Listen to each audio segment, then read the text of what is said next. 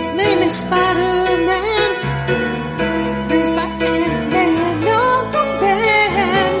You learn with great power must come great responsibility.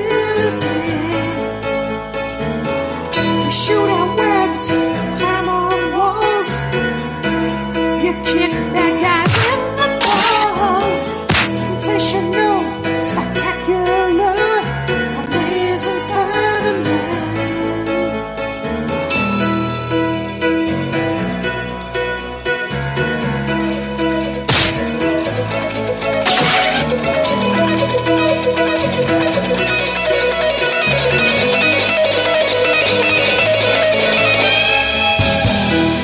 Major tights to fight some crime. You said sword and fury, but maybe next time. And although it's tough, you never give up. You fight on and on and on and on. Don't stop, you're living. Shoot out my way. Wherever bad guys do a this is my tribute. Shoot your wife, shooters. Keep on coming all of those walls. Love you, Spider-Man. You're so much cooler than that man. Spider-Man, you look so good in your stripes.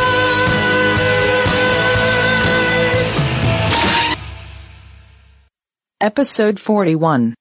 There's already like 7 million podcasts talking about pop culture and all that.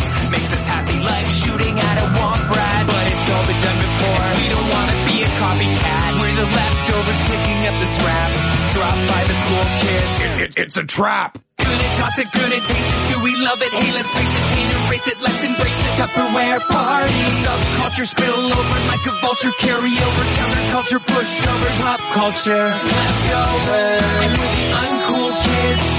What's to say has already been said. Leftovers. Pretty sure that the only talent is the band that's singing this. Pop culture leftovers.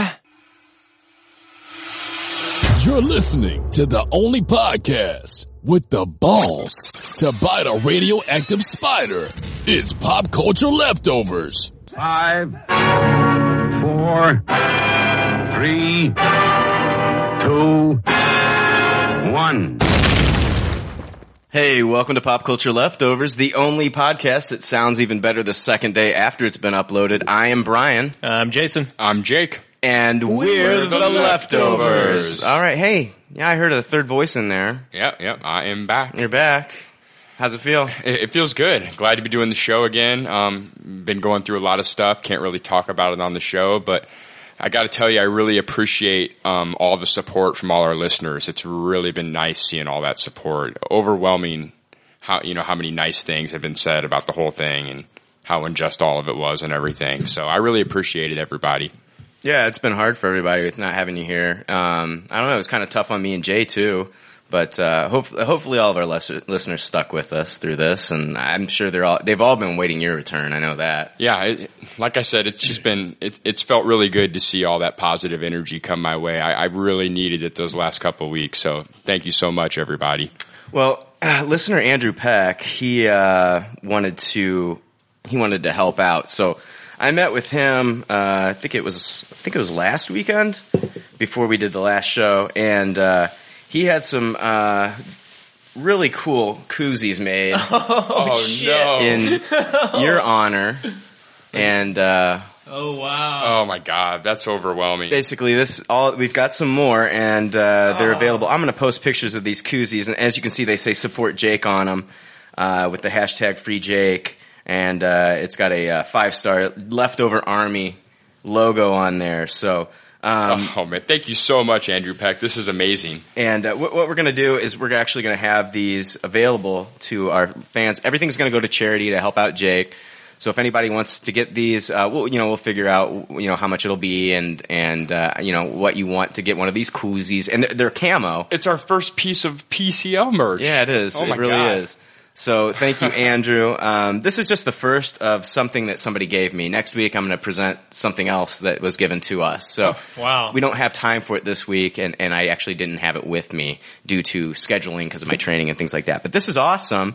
Yeah, these are amazing. So yeah, Pop Culture Leftovers koozies with the Leftover Army and the hashtag Free Jake on them. So, if anybody else wants to get one of these and, drink your beer or whatever you want to drink with it, we'll figure something out, and then all of the proceeds will go to, help Jake out during this time. So thank you so much, Brian, and thank you so much, Andrew. This is great.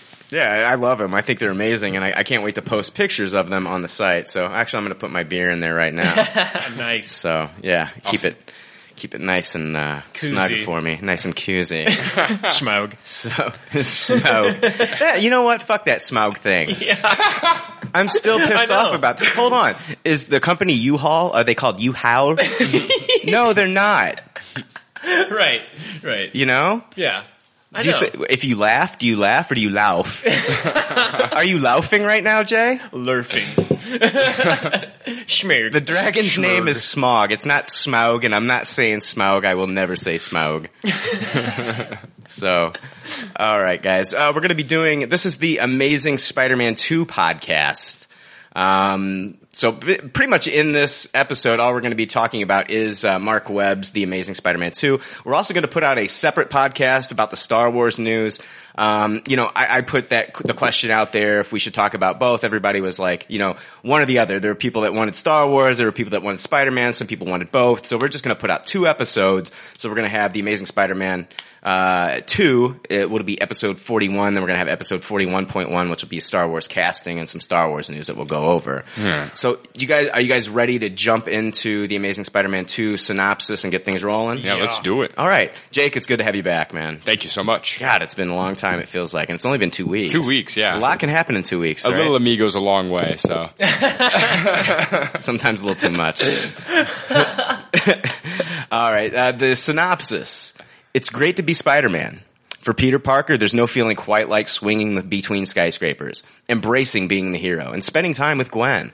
But being Spider-Man comes at a price. Only Spider-Man can protect his fellow New Yorkers from the formidable villains that threaten the city. With the emergence of Electro, Peter must confront a foe far more powerful than he.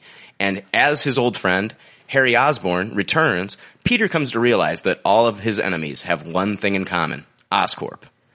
It's directed by Mark Webb, who did the original movie. He's also known for doing, 500 Days of Summer, things like that. It's written by Alex Kurtzman and Bob Orsi. We know them from the Star Trek movies as well. And it stars Andrew Garfield as Spider-Man Peter Parker, Emma Stone as Gwen Stacy, Jamie Foxx as Electro, and Max Dillon. Dane DeHaan as the Green Goblin and Harry Osborn. I also wanted to point out Alden Ehrenreich, Brody Corbett, Eddie Redmayne, Sam Claflin, Douglas Booth, and Boyd Holbrook were considered to play Harry Osborn. I don't know who any of those fucking guys are.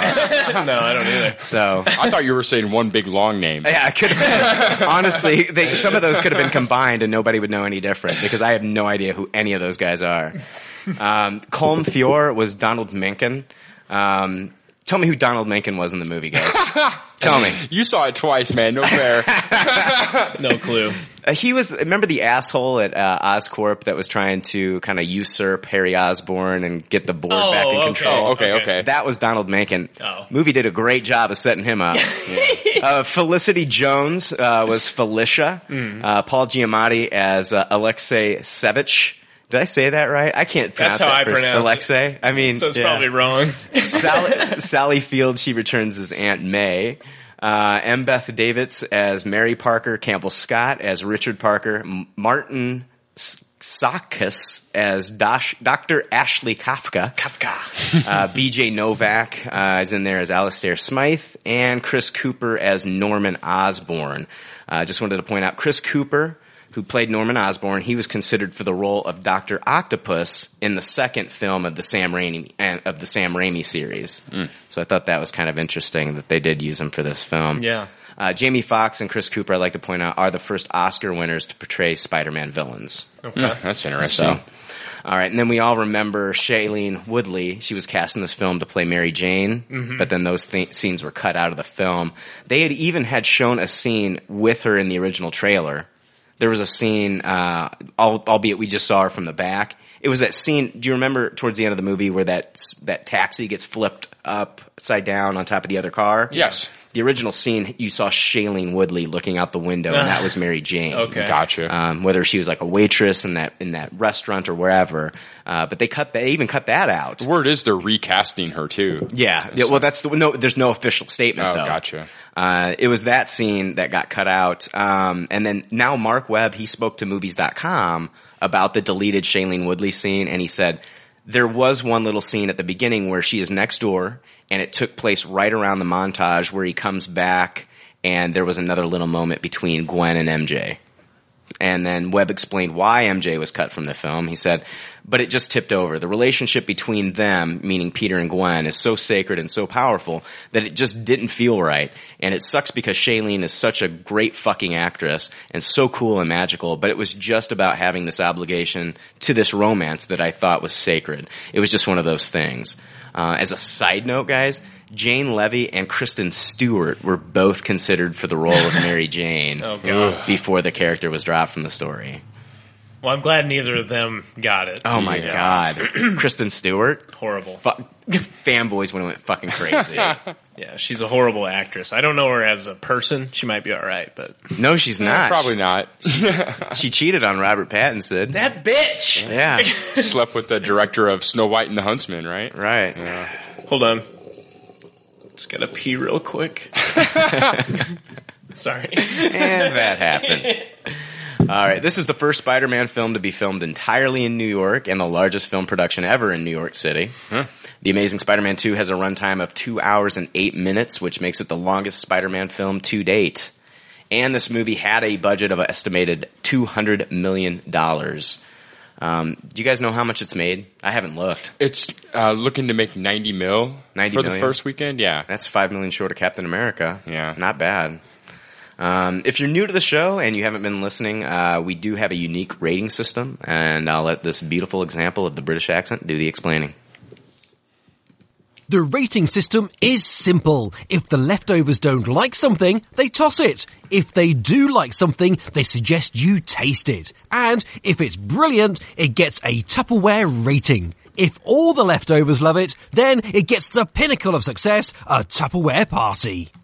All right, let's see here. We're going to go ahead and rate it, and then we'll go into the movie review itself. Who wants to go ahead and rate it first?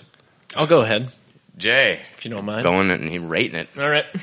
I'm going to go ahead and just talk about it for a little bit. I wasn't excited to see this whatsoever from the trailers. My favorite Spider-Man movie was Spider-Man 2, the Tobey Maguire, Sam Raimi. So for me, Amazing Spider-Man, this first reboot didn't really do much for me. Understanding too that a lot of these first movies are simply setups, and they're going to be a little bit slower paced, a little bit more drawn out than a lot of people would like, I think, and, telling the origin story all over again. And, on that note, I think that they continued that very well and made a nice continuation for a sequel for something that I wasn't expecting to be good. They continued the origin story and introduced a Peter Parker that I think is more up to date. You got the origin story in the first one. Now this is him being more sure of himself as Spider-Man and really filling the costume, being that is who he is. He understands his responsibilities now.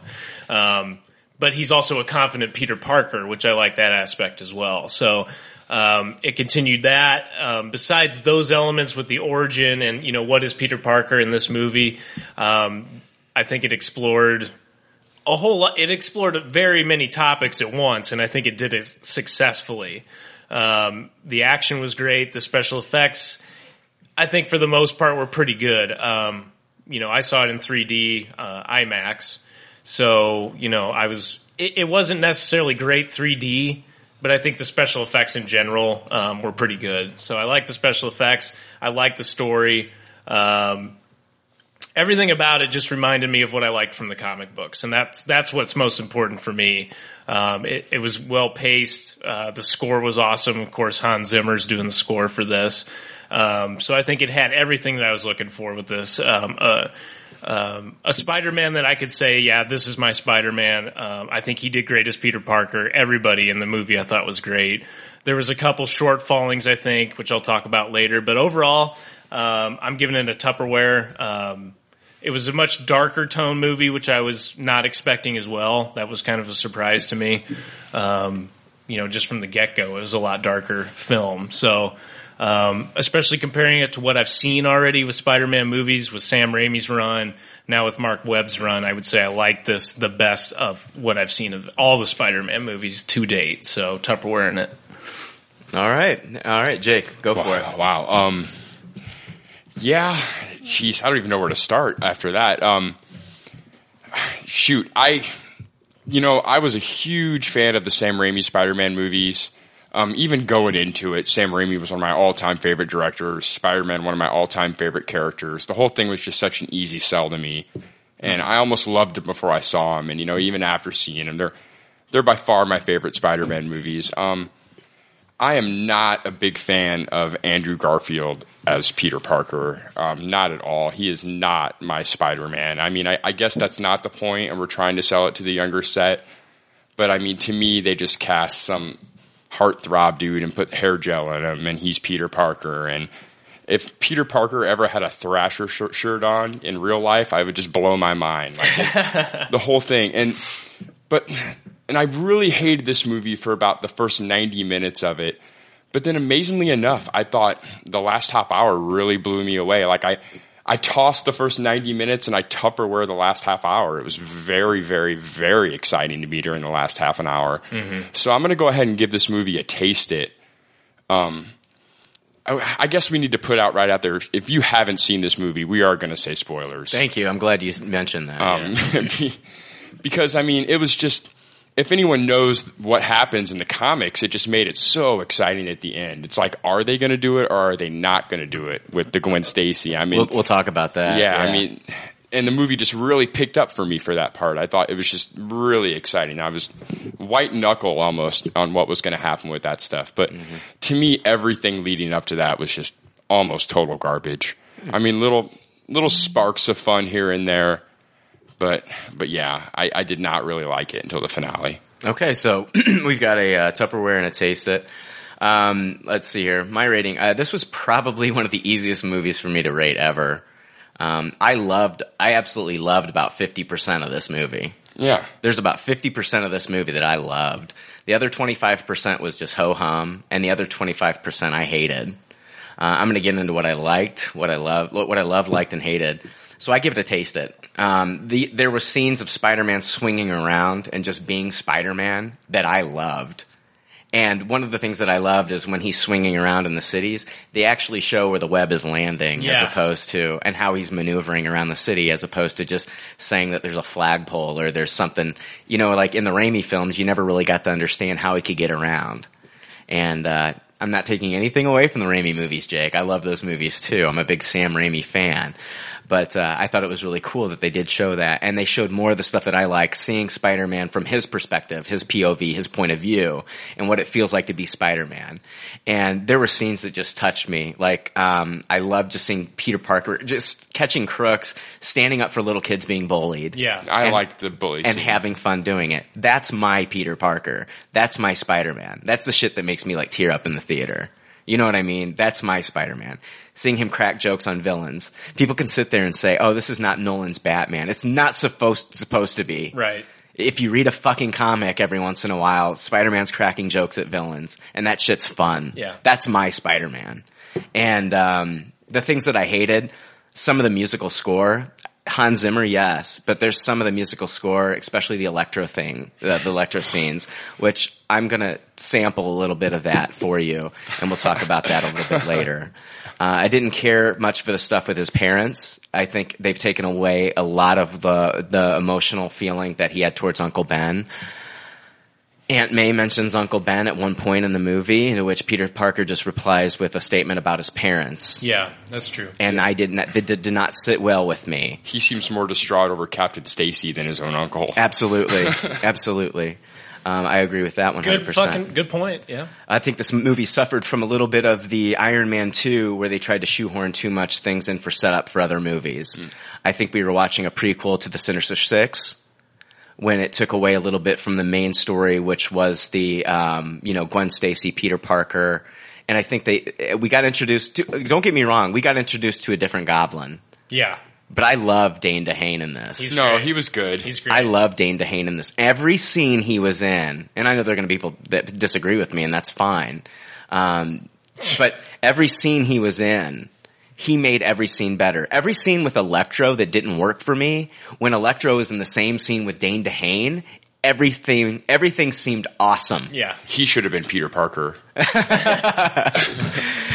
He's the definitive Harry Osborn, for sure. He looked a little too Leonardo DiCaprio for me. Right. Yeah. But, that's just Dane DeHaan. Sounded a lot like him, too. He does too. But whatever, I'm not taking that away from him.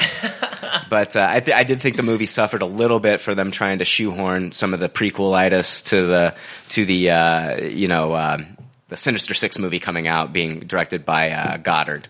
But other than that, like I said, I loved 50% of the movie, and then 25% I hated. We'll get into what we loved and hated throughout the movie as we break it down. Okay? Yeah, sounds fun. Okay, so overall I gave it a taste it. But see, that's the weird thing. It's like there are Tupperware scenes in this movie. I thought the whole finale was Tupperware. Yeah. I really did. I loved it. There's a lot of great moments in it, and it was enough for me, I think. Yeah. That's what it was. Because it did have shortcomings. Yeah.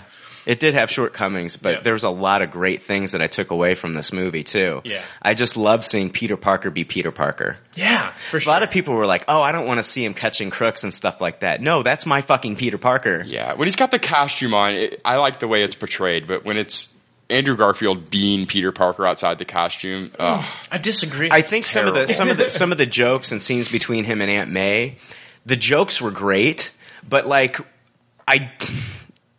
the things I don't like, I can't necessarily say I don't like because of Andrew Garfield. The things that I don't like are things that I don't like because of the writing. There's a certain scene later on in the movie where Peter Parker confronts her, and she is expressing her love to him, but I don't feel like he's expressing that much love back to her. Right. And that's what this movie's missing for me from the comic books. They're taking more of an Ultimate Universe take on this, maybe, I guess. Yeah. With his parents and stuff like that than they are. Did they introduce his parents in the 616 or the Ultimate? In the 616. Okay. Because his parents were spies, right? Yeah. Yeah. And what you're saying, Brian, is so confusing because it's like, I thought the reason they would get a Mark Webb to make these movies is to focus more on that aspect. The relationships. On the relationship aspect. I don't think that was actually Mark Webb's decision, though. Oh, I agree. Yeah. I think the whole Uncle Ben not saying in the first movie, with great power comes great responsibility, is like, oh, well, let's separate us from the Sam Raimi films. It's already been done before. Yeah. But those are the words that define Spider-Man, right? Yeah. I mean, that's what makes him Spider-Man. That's part of the character's character. Yeah. And that forms Spider-Man, that shapes him into the Peter Parker that we know and love, and they strip that. And we're seeing more of that in this film, which I don't like. Yeah. It's more of a bond between, how can he reconnect with his dead parents than it is that, oh my gosh, he had such an amazing relationship with Uncle Ben, and now he has to be he has to be the man that Uncle Ben wanted him to be. And we didn't see any flashback scenes of Uncle Ben having any speeches with him or any sit-down talks with him. It was all his father in these videos and stuff like that. And it's like, I know you're trying to separate yourself from the original series, the Sam Raimi trilogy, but you're really confusing audiences at this point. Yeah. Right? Yeah, exactly. Yeah, and Martin Sheen was such a damn good Uncle Ben. Yeah. I thought he was. Oh, yeah, for sure.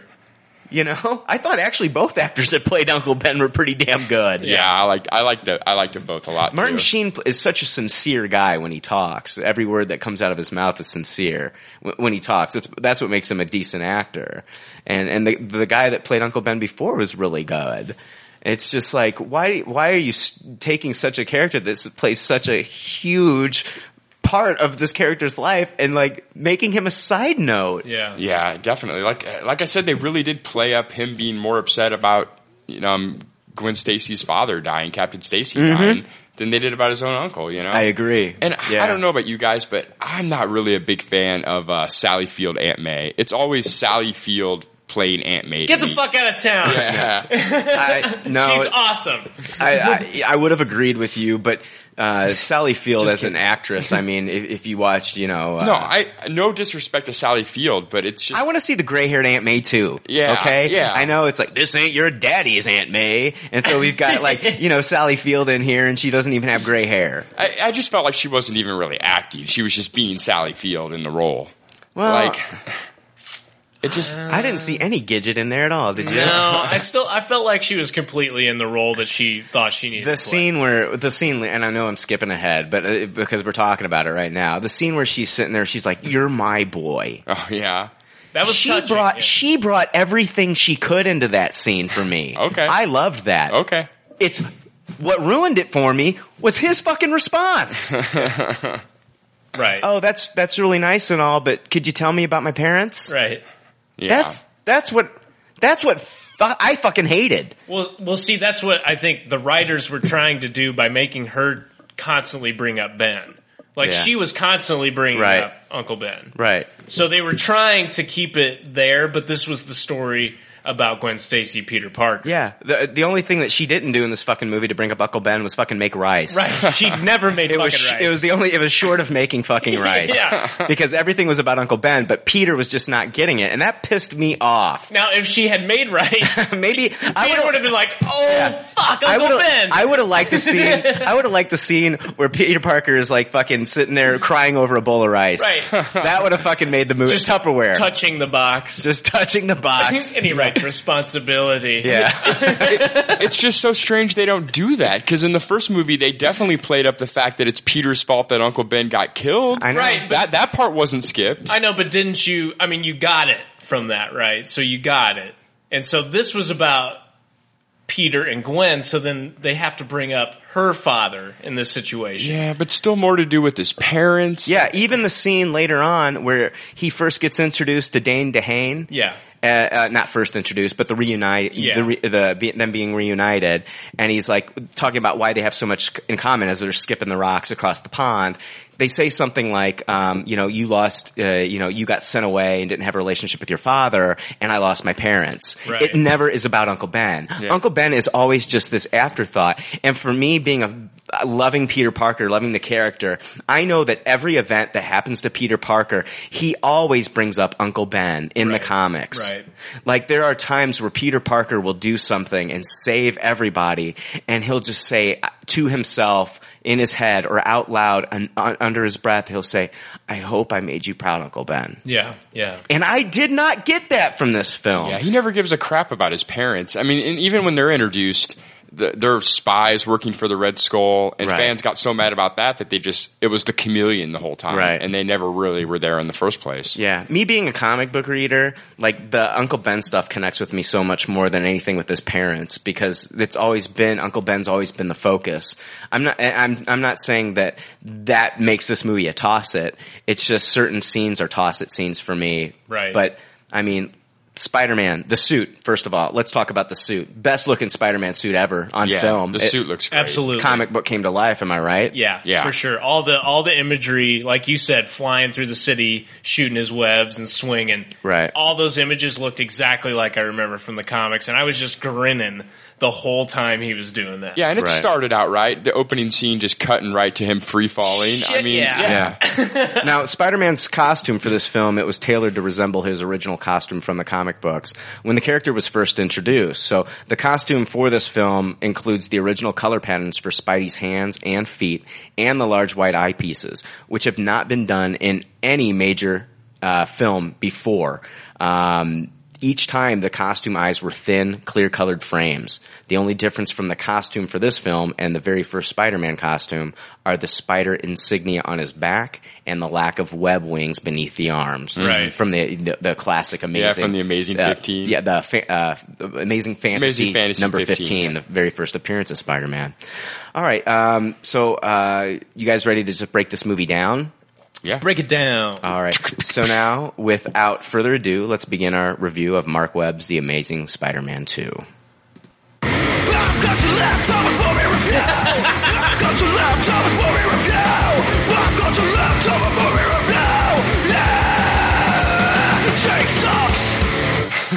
Welcome back, Jake. All right. I forgot about that. We didn't. All right. So the movie, it starts out, and we see Peter's father, Richard Parker. He's at Oscorp, and it's late at night, and it looks like he's in a hurry to get out of there. So he starts doing some things. He's freezing spiders, and it looks like he's downloading some data from Oscorp computers onto his laptop. An alarm goes off within Oscorp at that time. And then, let's see here. Right then we see the video. Yeah. He's leaving a video, and he starts recording a video, and he says, people will say I'm a monster for what I've done. I guess I needed more time. And then you hear Peter in the background say, Daddy, or something like that. And then they cut to the scene where him and Mary Parker are dropping Peter off at Aunt Bay, Michael Bay, Aunt May and Uncle Ben's house. No, all this is the same footage in the first movie.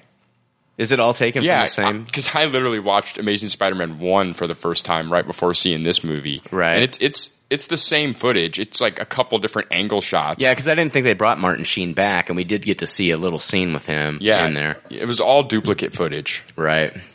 So just thought I'd point that out. And at that point, they drop him off. We see the flight where they're Mary Parker and Richard are in the airplane together, and they're sitting down, they're talking. And you can see Mary Parker's torn up about this. You know, they feel like they've just got to get out of there. They can't be there anymore. They're going to endanger his life. They've got to get away and become ghosts. Right. So they can't be in his life anymore.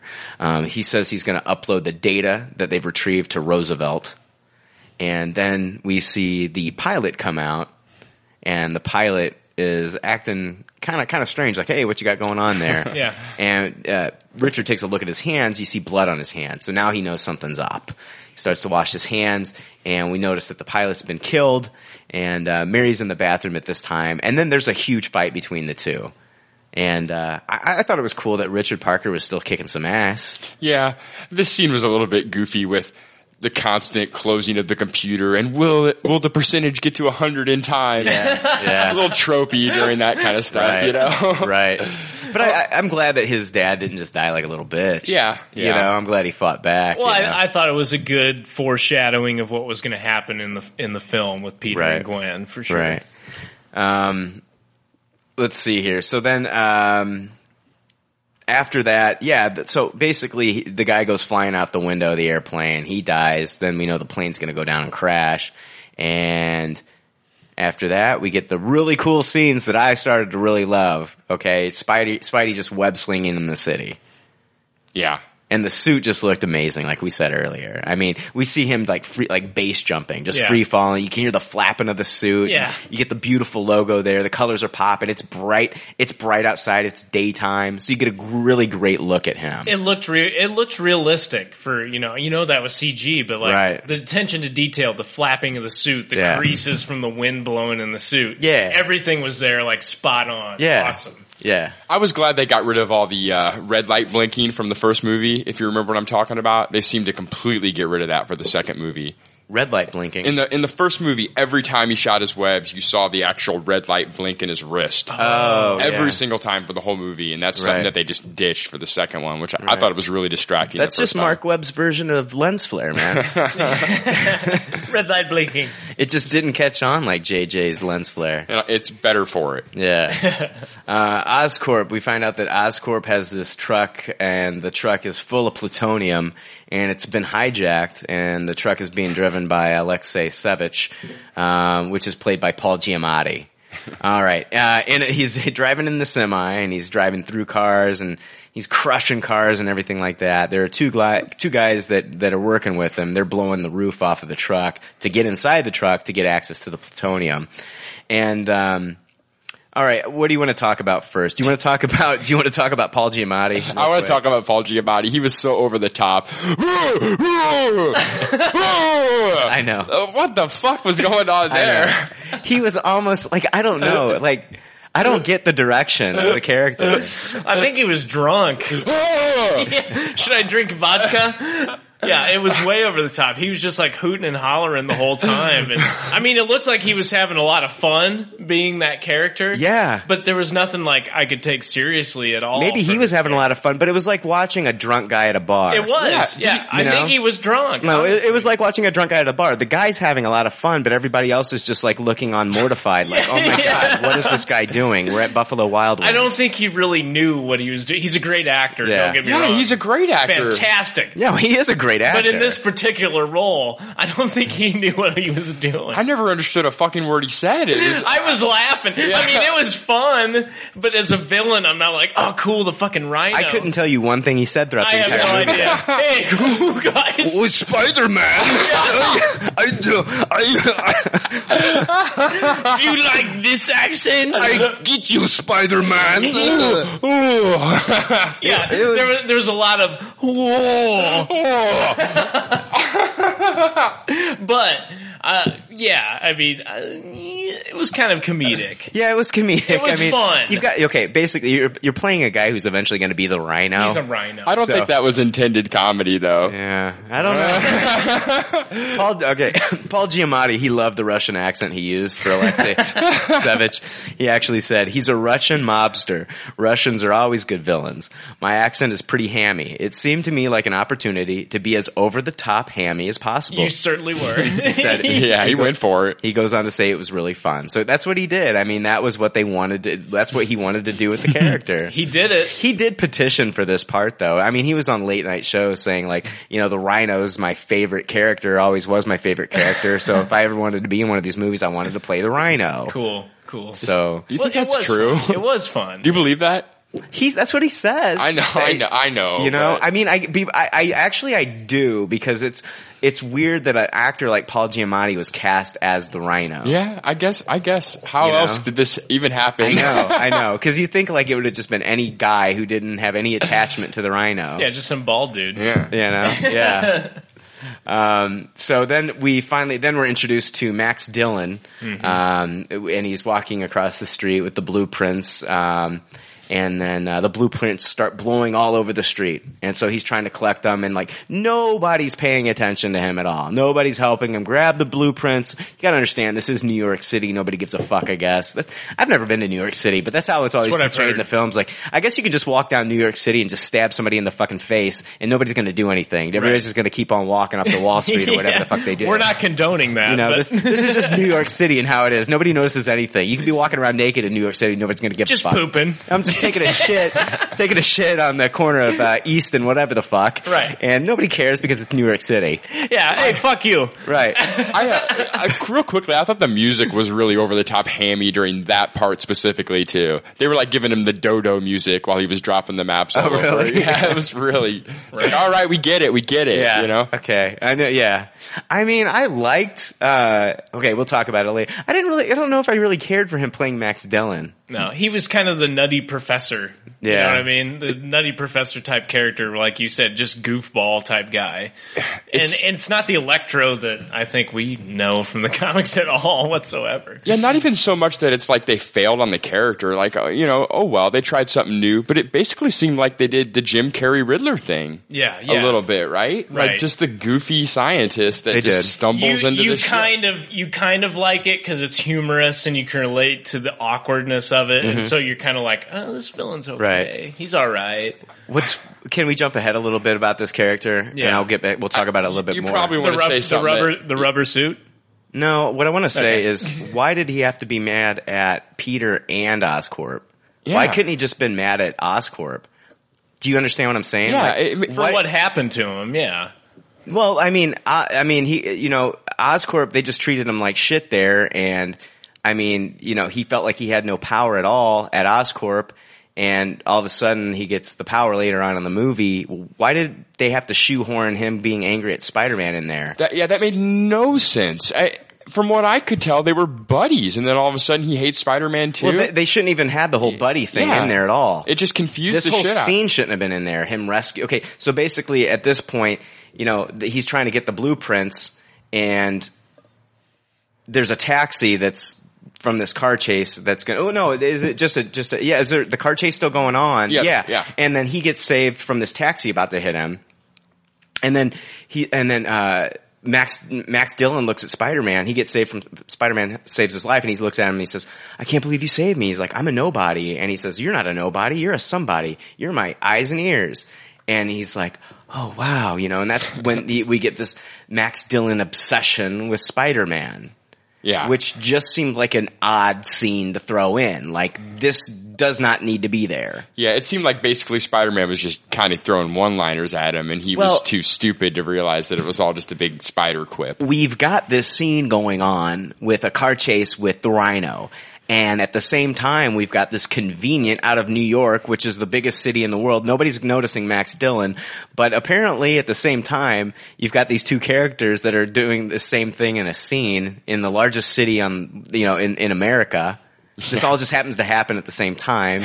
It's just kind of weird. It's kind of clunky. Oh, yeah. You know what I mean? Agreed. It's very Hollywood film. It is. 101. This is how we're going to set it up. They could have set up his character better, yeah. Right. But I think it played well later on.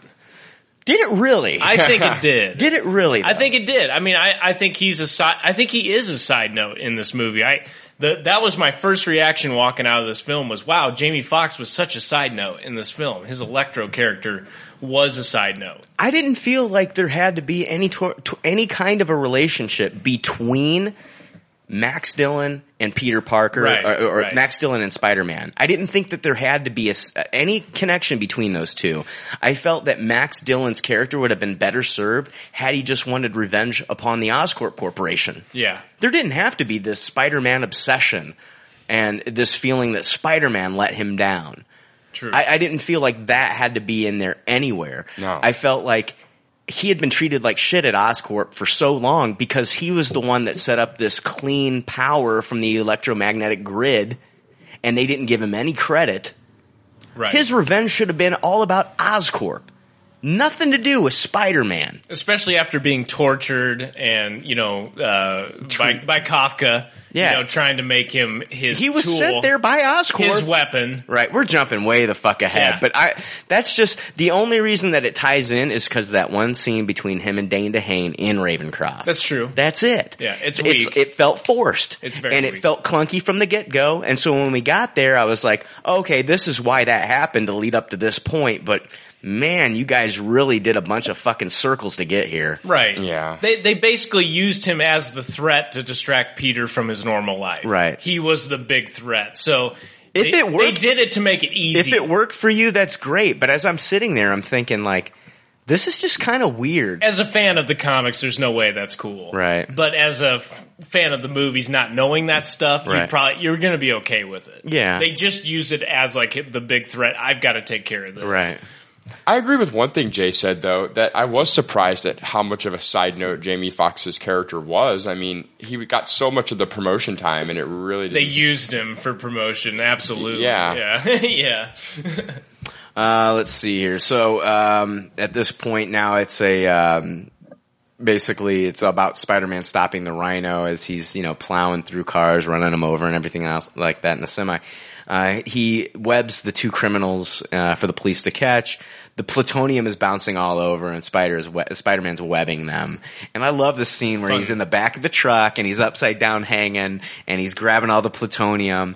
And it even reminded me a little bit some points where like one of the plutonium vials would get loose and he was trying to catch it. Reminded me of that scene in the Temple of Doom where the antidote vial is being kicked around Club Obi-Wan and he's trying to get it. And I really liked it. I thought it was fun. Yeah, great sound effects for all the things tinking around too and everything. Yeah.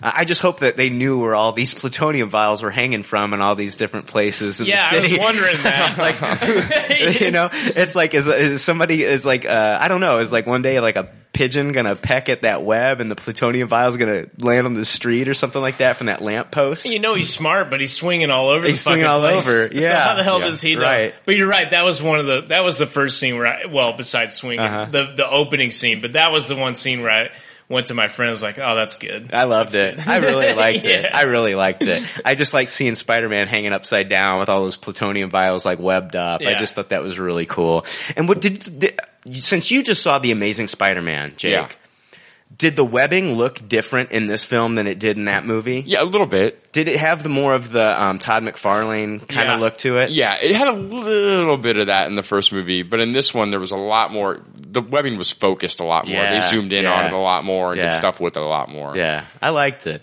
Let's see here. So then Spider-Man is, he's trying to chase all the plutonium vials, and he stops at one point in the street. And then a truck hits him. Yeah. And then it's like, then the truck is taking him on this journey. He gets the phone call from Gwen Stacy, and it rings the Spider-Man song, Spider-Man, Spider-Man, which is a cool little Easter egg to that song.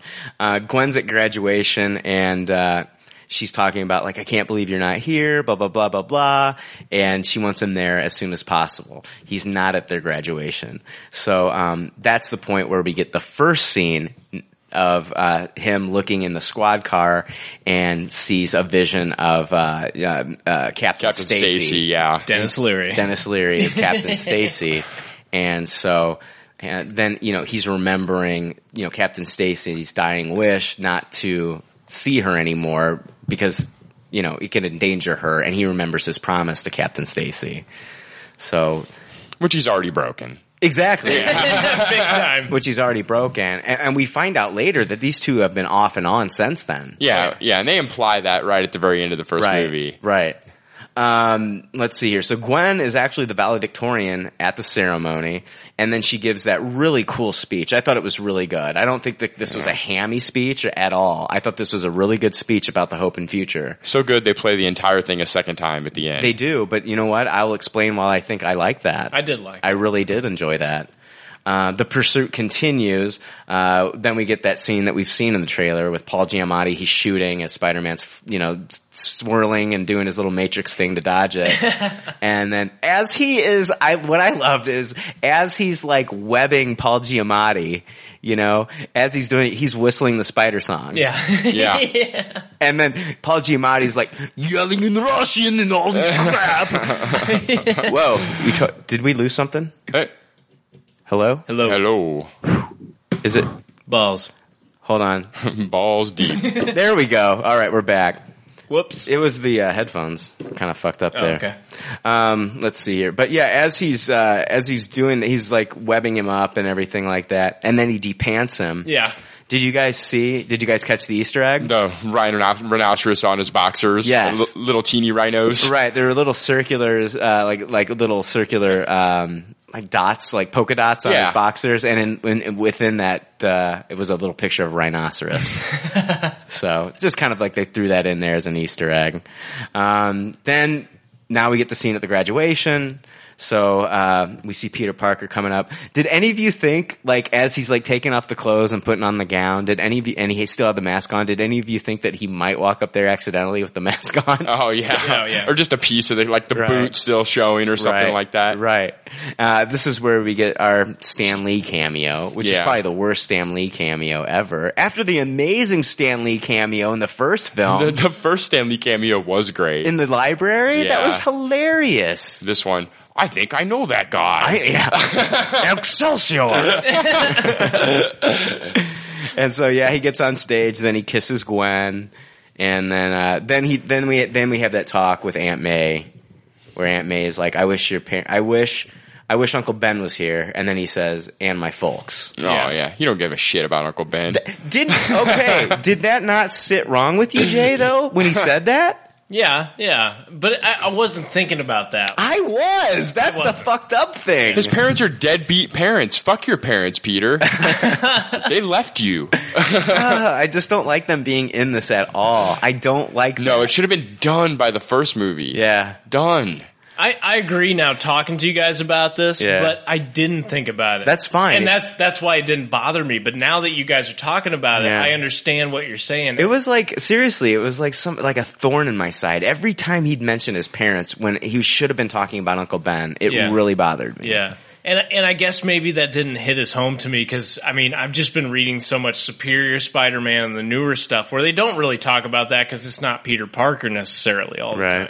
So, you know, I've been kind of disconnected from the whole Uncle Ben thing. Yeah. And seeing this, I just wanted to see a good continuation of the first one. But now that you mention it and you bring up these points, I totally agree with you that Right. he was kind of just shit upon, thrown under the bus Yeah. for the story of his parents, but that was used to bring about the Gwen Stacy Peter Parker story. That's why they did that way. Like, it just played well to the story. You're right. It's upsetting because it doesn't give a shit about the people who actually read the book and care about the material. Yeah. I feel like Even though there was good stuff that does play well to the comic book reader. we haven't heard the last of his parents either. That's the terrible thing. Right. Like, there's obviously still more exposition to be had from that storyline. We're gonna all this stuff is gonna come from their research and everything. Right. So it's just like, He'll find another video and he'll probably say, with great power comes great responsibility, and that's when I walk out of the fucking theater. oh God. That's when I walk out of the theater and we review Spider-Man 3 and I sit down and say, yeah, guys, I'm going to toss this movie. I got to the point where Richard Parker said, with great power comes great responsibility, and I threw a middle finger up in the air at the screen and I walked the fuck right out. Because Yeah. when they do that, that's fucking blasphemy. Fuck you if you ever do that. I thought that they were going to do it in this movie. Yeah. I did. We'll talk about that later anyway. So then Gwen sees the headline on her phone that the Oscorp truck was hijacked, and she said, does that have anything to do with you being late? And then he's like, what am I supposed to do? Tell you right before your speech? Which makes sense. Yeah. You know what I mean? And so then she invites him to dinner, and then as at the graduation, we get our second Captain Stacy flashback scene. yeah. So now, still no Uncle Ben. We get a second Captain Stacy. And he's looking flashback good. scene. He's looking very handsome. He is. For being killed. He's looking very well groomed. He's got his whole uniform on. He's just staring. Yeah, he looks very, I don't know, very militant. And And you're thinking, am I supposed is he to... working out? Yeah. In the afterlife, can you Right. work out? I don't know. I mean, how does he get that glowing shine? in He his obviously hair? went to heaven. That's Yeah. all we know. Yeah. Yeah. Peter Parker didn't even cause his death. Why No, did he caused his death. Yeah. He did. Yes. He made the decision. Well, it's just like, you got a guy dying in front of you, and his last dying wish is, hey, stay the fuck away from my daughter. Don't touch my daughter, you asshole. You know? Which any guy's gonna say to some other guy. I wonder if he sees Captain Stacy during some really awkward times.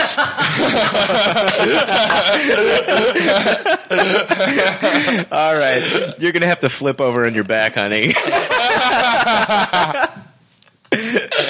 We got to get rid of these mirrors. Flip over on your stomach is what I meant to say. Oh, man. Oh, that's horrible. I might have that vision now every time. Oh no! Don't Yeah. don't see Captain Stacy. No, no, not Captain Stacy. Used to be baseball, but now it's Captain Stacy.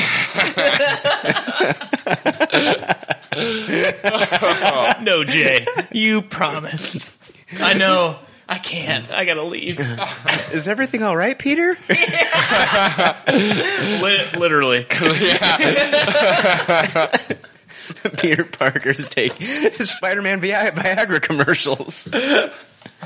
Oh, my God. Great responsibility.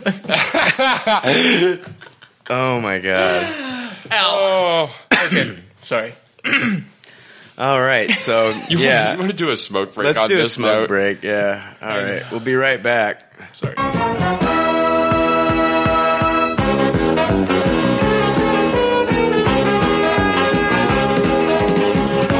Spider-Man and his amazing friends, Iceman and Firestar.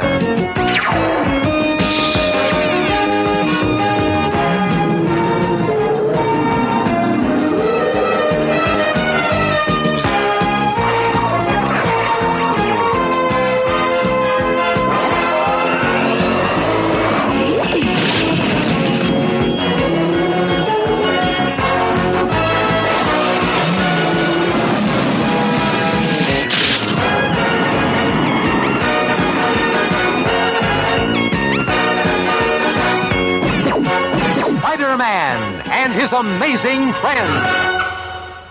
All right, hey guys, we're back. We're going to talk more about the Amazing Spider-Man 2. So we jump right into that scene where you see Gwen and her family. They're at that restaurant, and I don't know about you, but like just in that scene, like the setting that they had. Yeah. Just, they're in Chinatown eating at that restaurant. The colors just popped in that scene. Oh, like yeah. all the restaurants and all the little Chinese banners and stuff like that. It just looked really cool.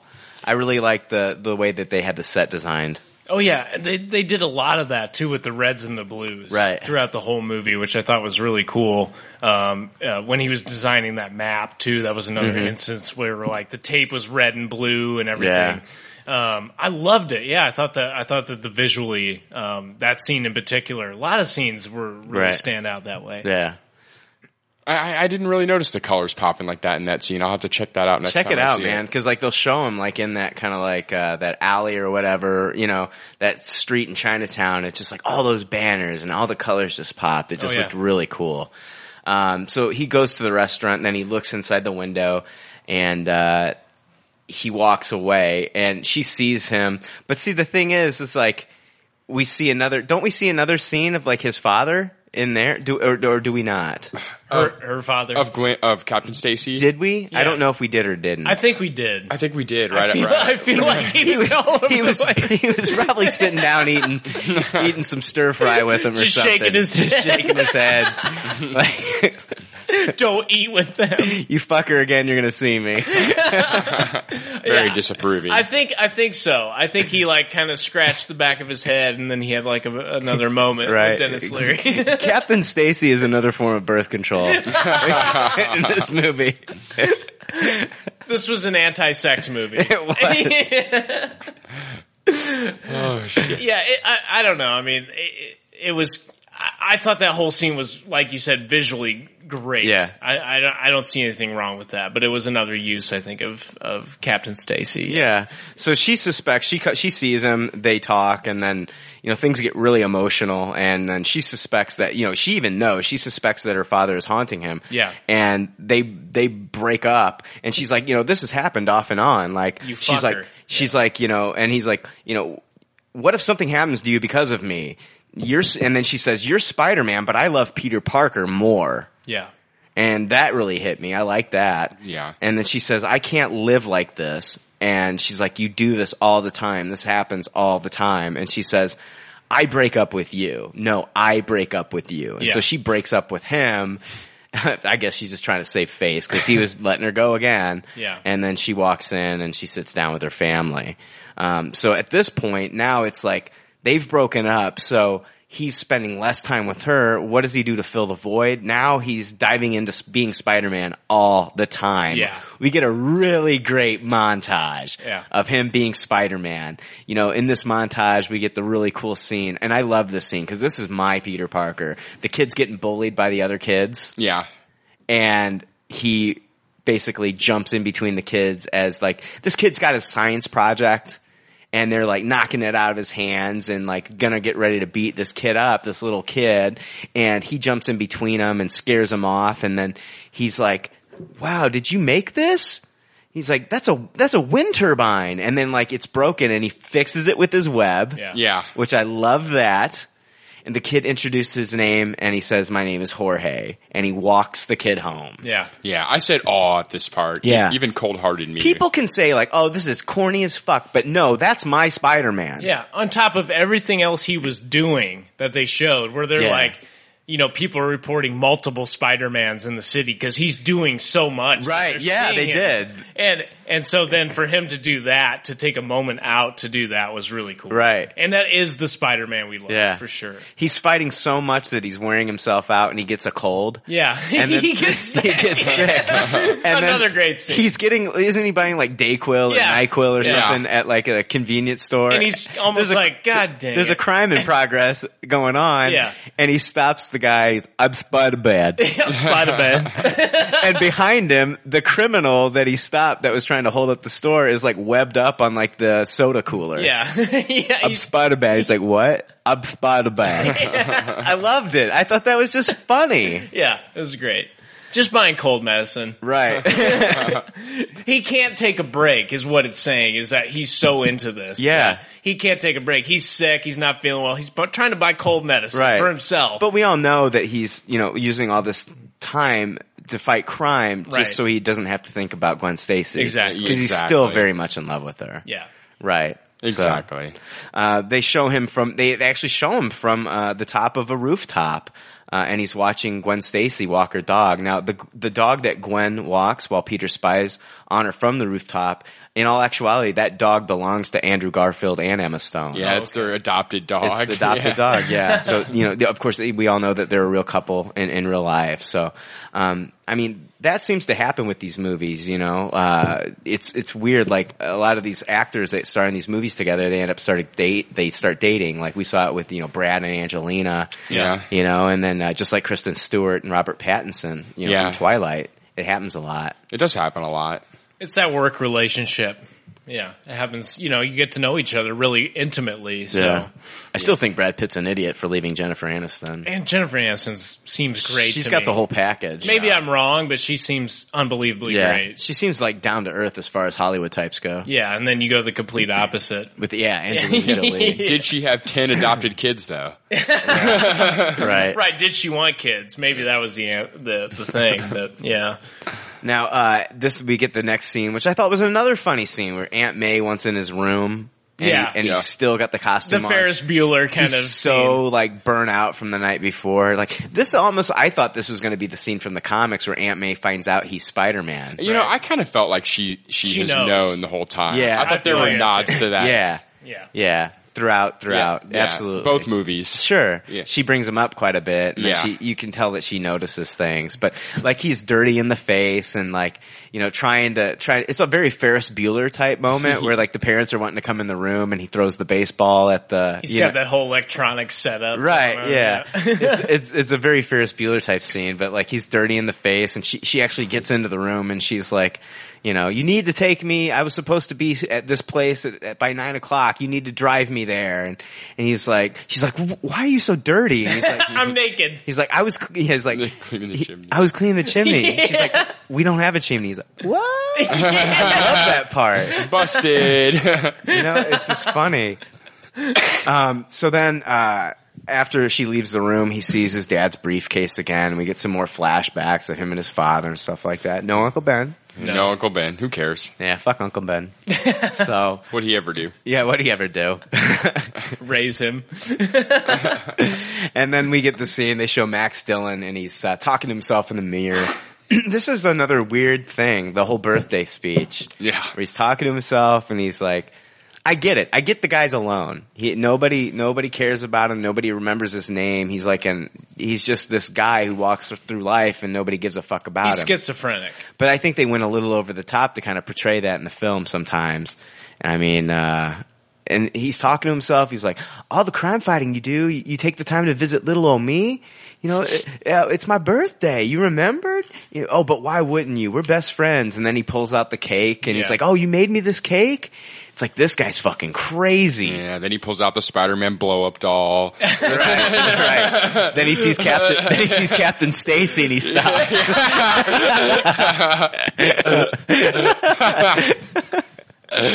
The next part was really cool. It's kind of an Easter egg and sort of in a way. Peter Parker's sending an email with a picture of Spider-Man to J. Jonah Jameson. Right. Yeah. And it says something like, Wrong. Maybe, he's not as bad a guy and he's good for the city or something like that. Maybe he's kind of a hero. And then the reply is wrong. Yeah, wrong. Exclamation point. On a side note, I've heard Mark Webb being quoted as saying that he would be fine with J.K. Simmons coming for the cameo if they ever actually do show. Really? Yeah. That'd be great. That would be great. Well, he said, we said last week on the show that Mark Webb says that he could be introduced in the next few movies, that J. Jonah Jameson could make an appearance. Oh, yeah. So that'd be very cool. I hope they do keep J.K. Right. Yeah, that'd be sure. great. He'd be perfect. I mean, in the original Batman films, they kept the original Alfred all the way up until like that last George Clooney movie. He's perfect. Yeah, he is perfect. perfect. They killed him off in that Clooney movie, right? Don't they kill Alfred in those Batman movies? Oh God, I saw that Batman and Robin one time. I never watched it again. Oh, yeah. Remember. Then Max Dillon goes to Oscorp, and then we see that virtual woman. Is her name Carrie? Yeah. That I didn't virtual- catch her name. I didn't. There's like a virtual woman that they show that talks to everybody within Oscorp. AI. Yeah. And she's talking about the electromagnetic power grid that will give clean power to Manhattan. Then they cut right to Max Dillon. He's arriving to work, but he's late, and we're introduced to Alistair Smythe, Yes. who then gives him shit about being late. And He was great. and then he talks. Then Max Dillon starts talking about how he helped to design the electromagnetic power grid. And then Alistair Smythe's kind of a smart ass. He's like, "Yeah, you helped design it, and I'm Spider-Man." And that's when we get that scene where we see Max's imagination, where he actually attacks Smythe. Yes. Yeah.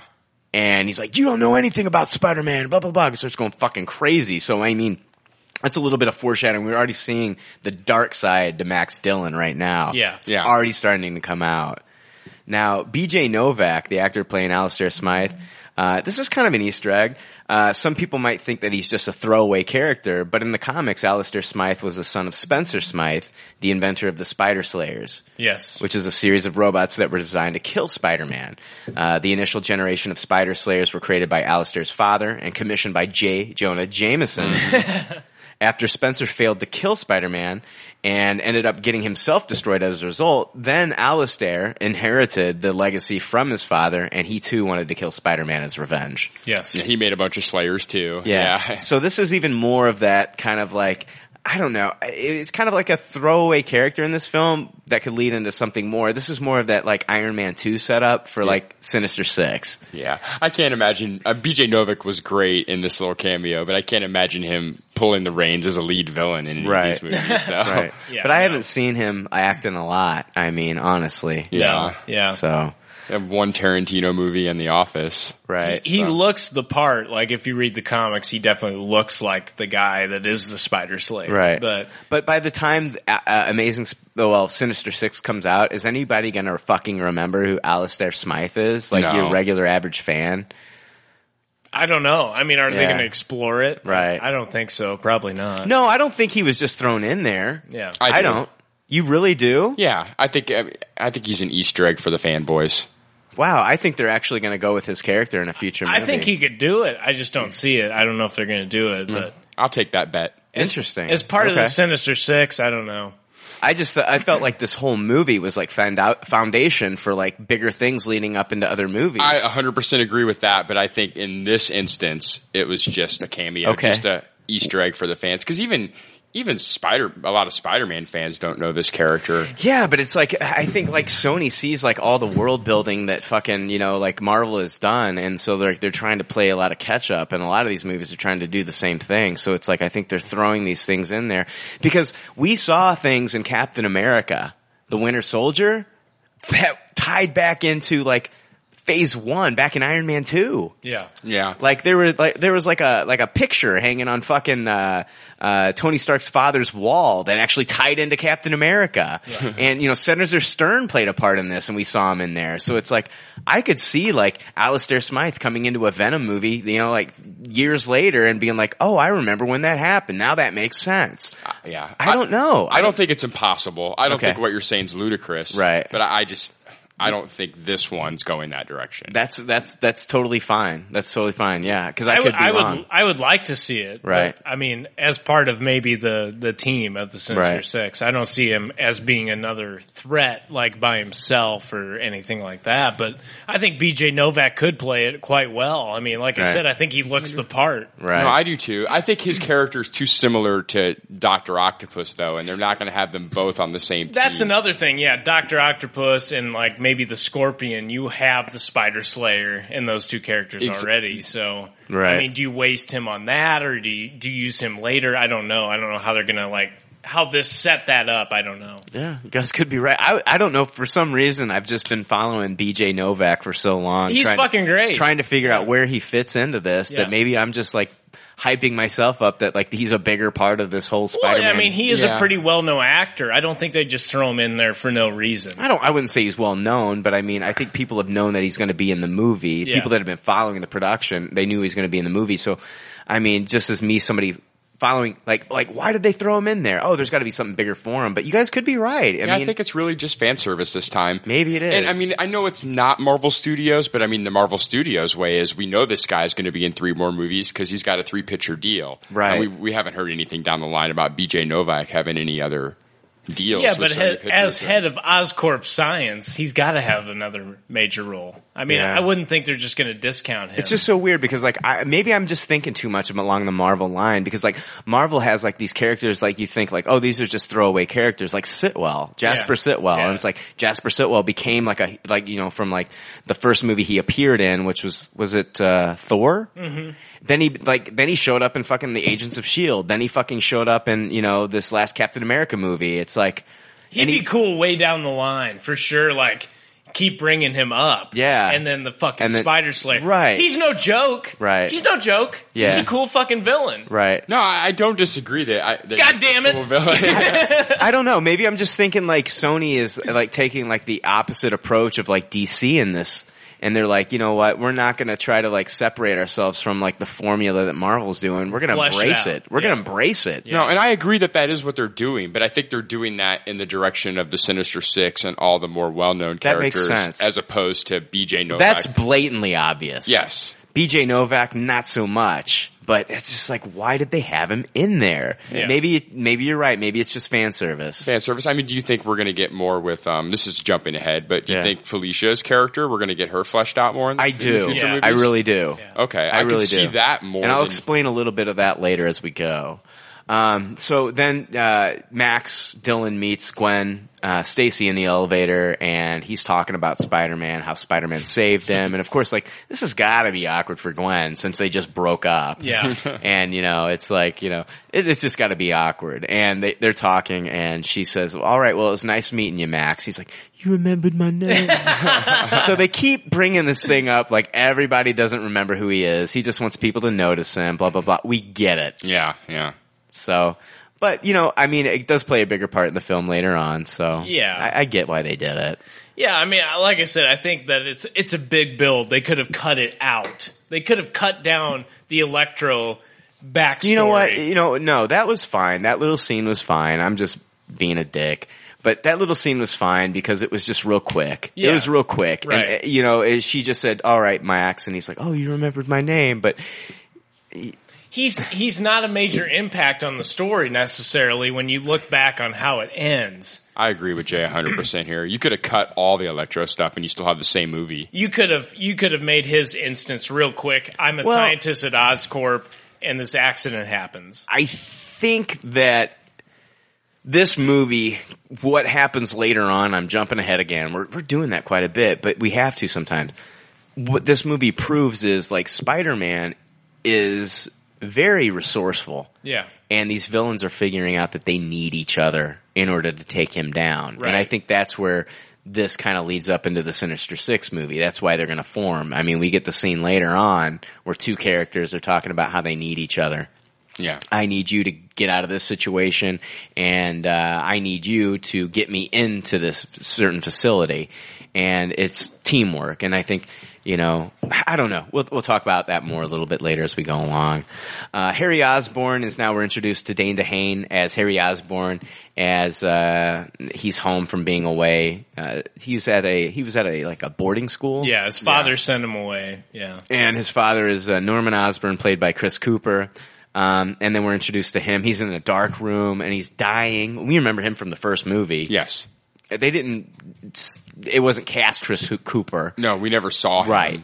But we knew he was dying. Did he or did he not look like a zombie from The Walking Dead? Yeah, for sure. Like Greg Nicotero, you know, the makeup guy from Walking Dead came on set and did the makeup. He looked like a fucking zombie straight out of Walking Dead. He did not look good. No.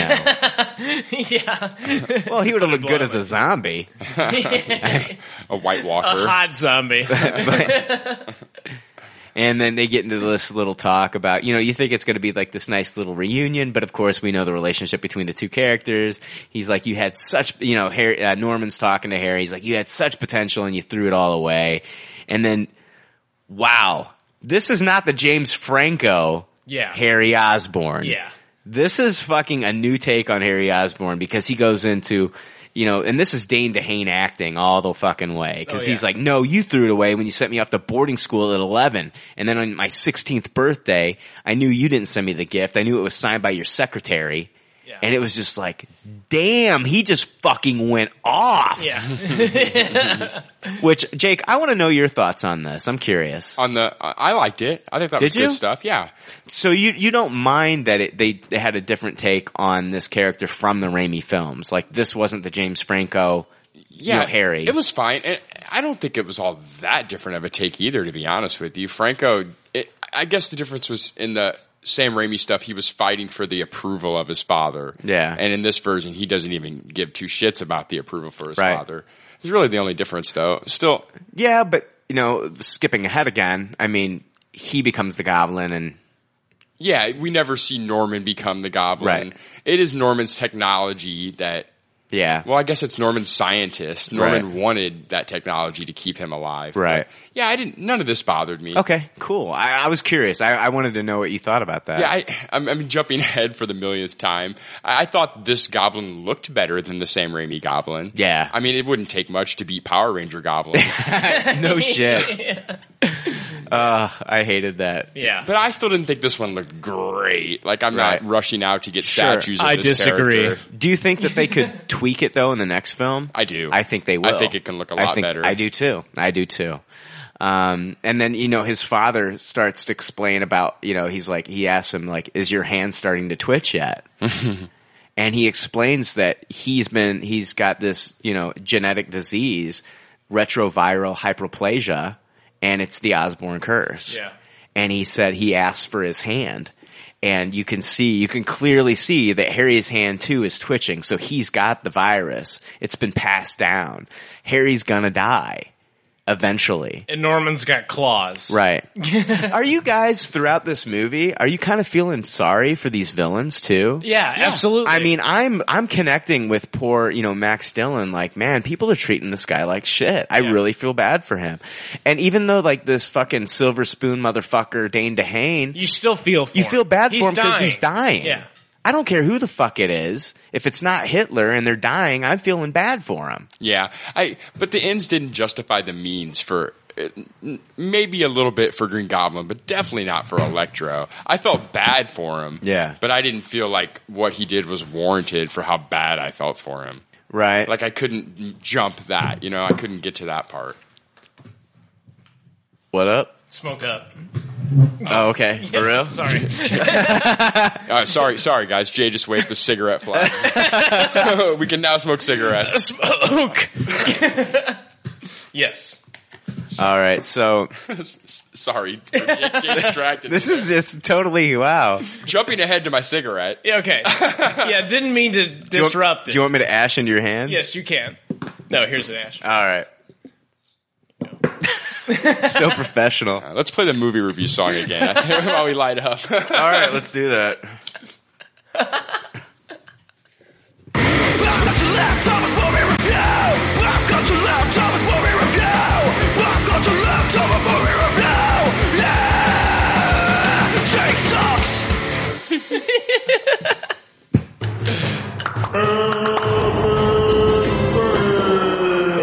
Epic fail. I was like, what did I say? All right, so where are we? We've got I really want to talk about Electro's origin. We're about there. Yeah, we're almost there. We're almost there, but we do need to hit a couple points here real quick. So, Norman gives Harry the data of his life's work, Right. which does not look like, it's just like almost kind of like a cube almost. Yeah. You know, and it says Oscorp on it. It's like a silver kind of cube. And I'm thinking, what is this thing? It's all the data. What's that, Jay? Is it the glider in a small compact form? You don't know. Maybe you drop it in water. Yeah. Yeah, I was getting ready to compare it to the clue from Goblet of Fire myself. It wasn't a big deal. Right. It wasn't a big deal. And then Norman looks at him and he says, you know, he's going to die. And he's like, maybe you can succeed where I failed. Right. And so, Norman dies and then he leaves everything to Harry.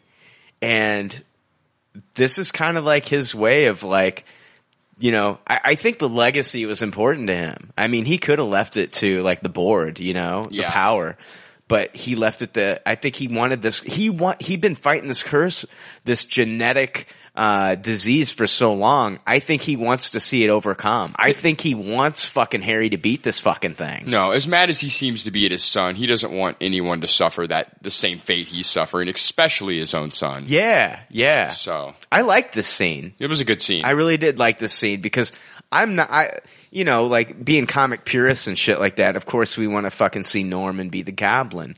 But I think they pulled this off. Yeah, definitely. And I think Dane DeHaan's acting fucking pulled this off for me. Compare Dane DeHaan to James Franco. It's apples. Please. It's so tough. It is.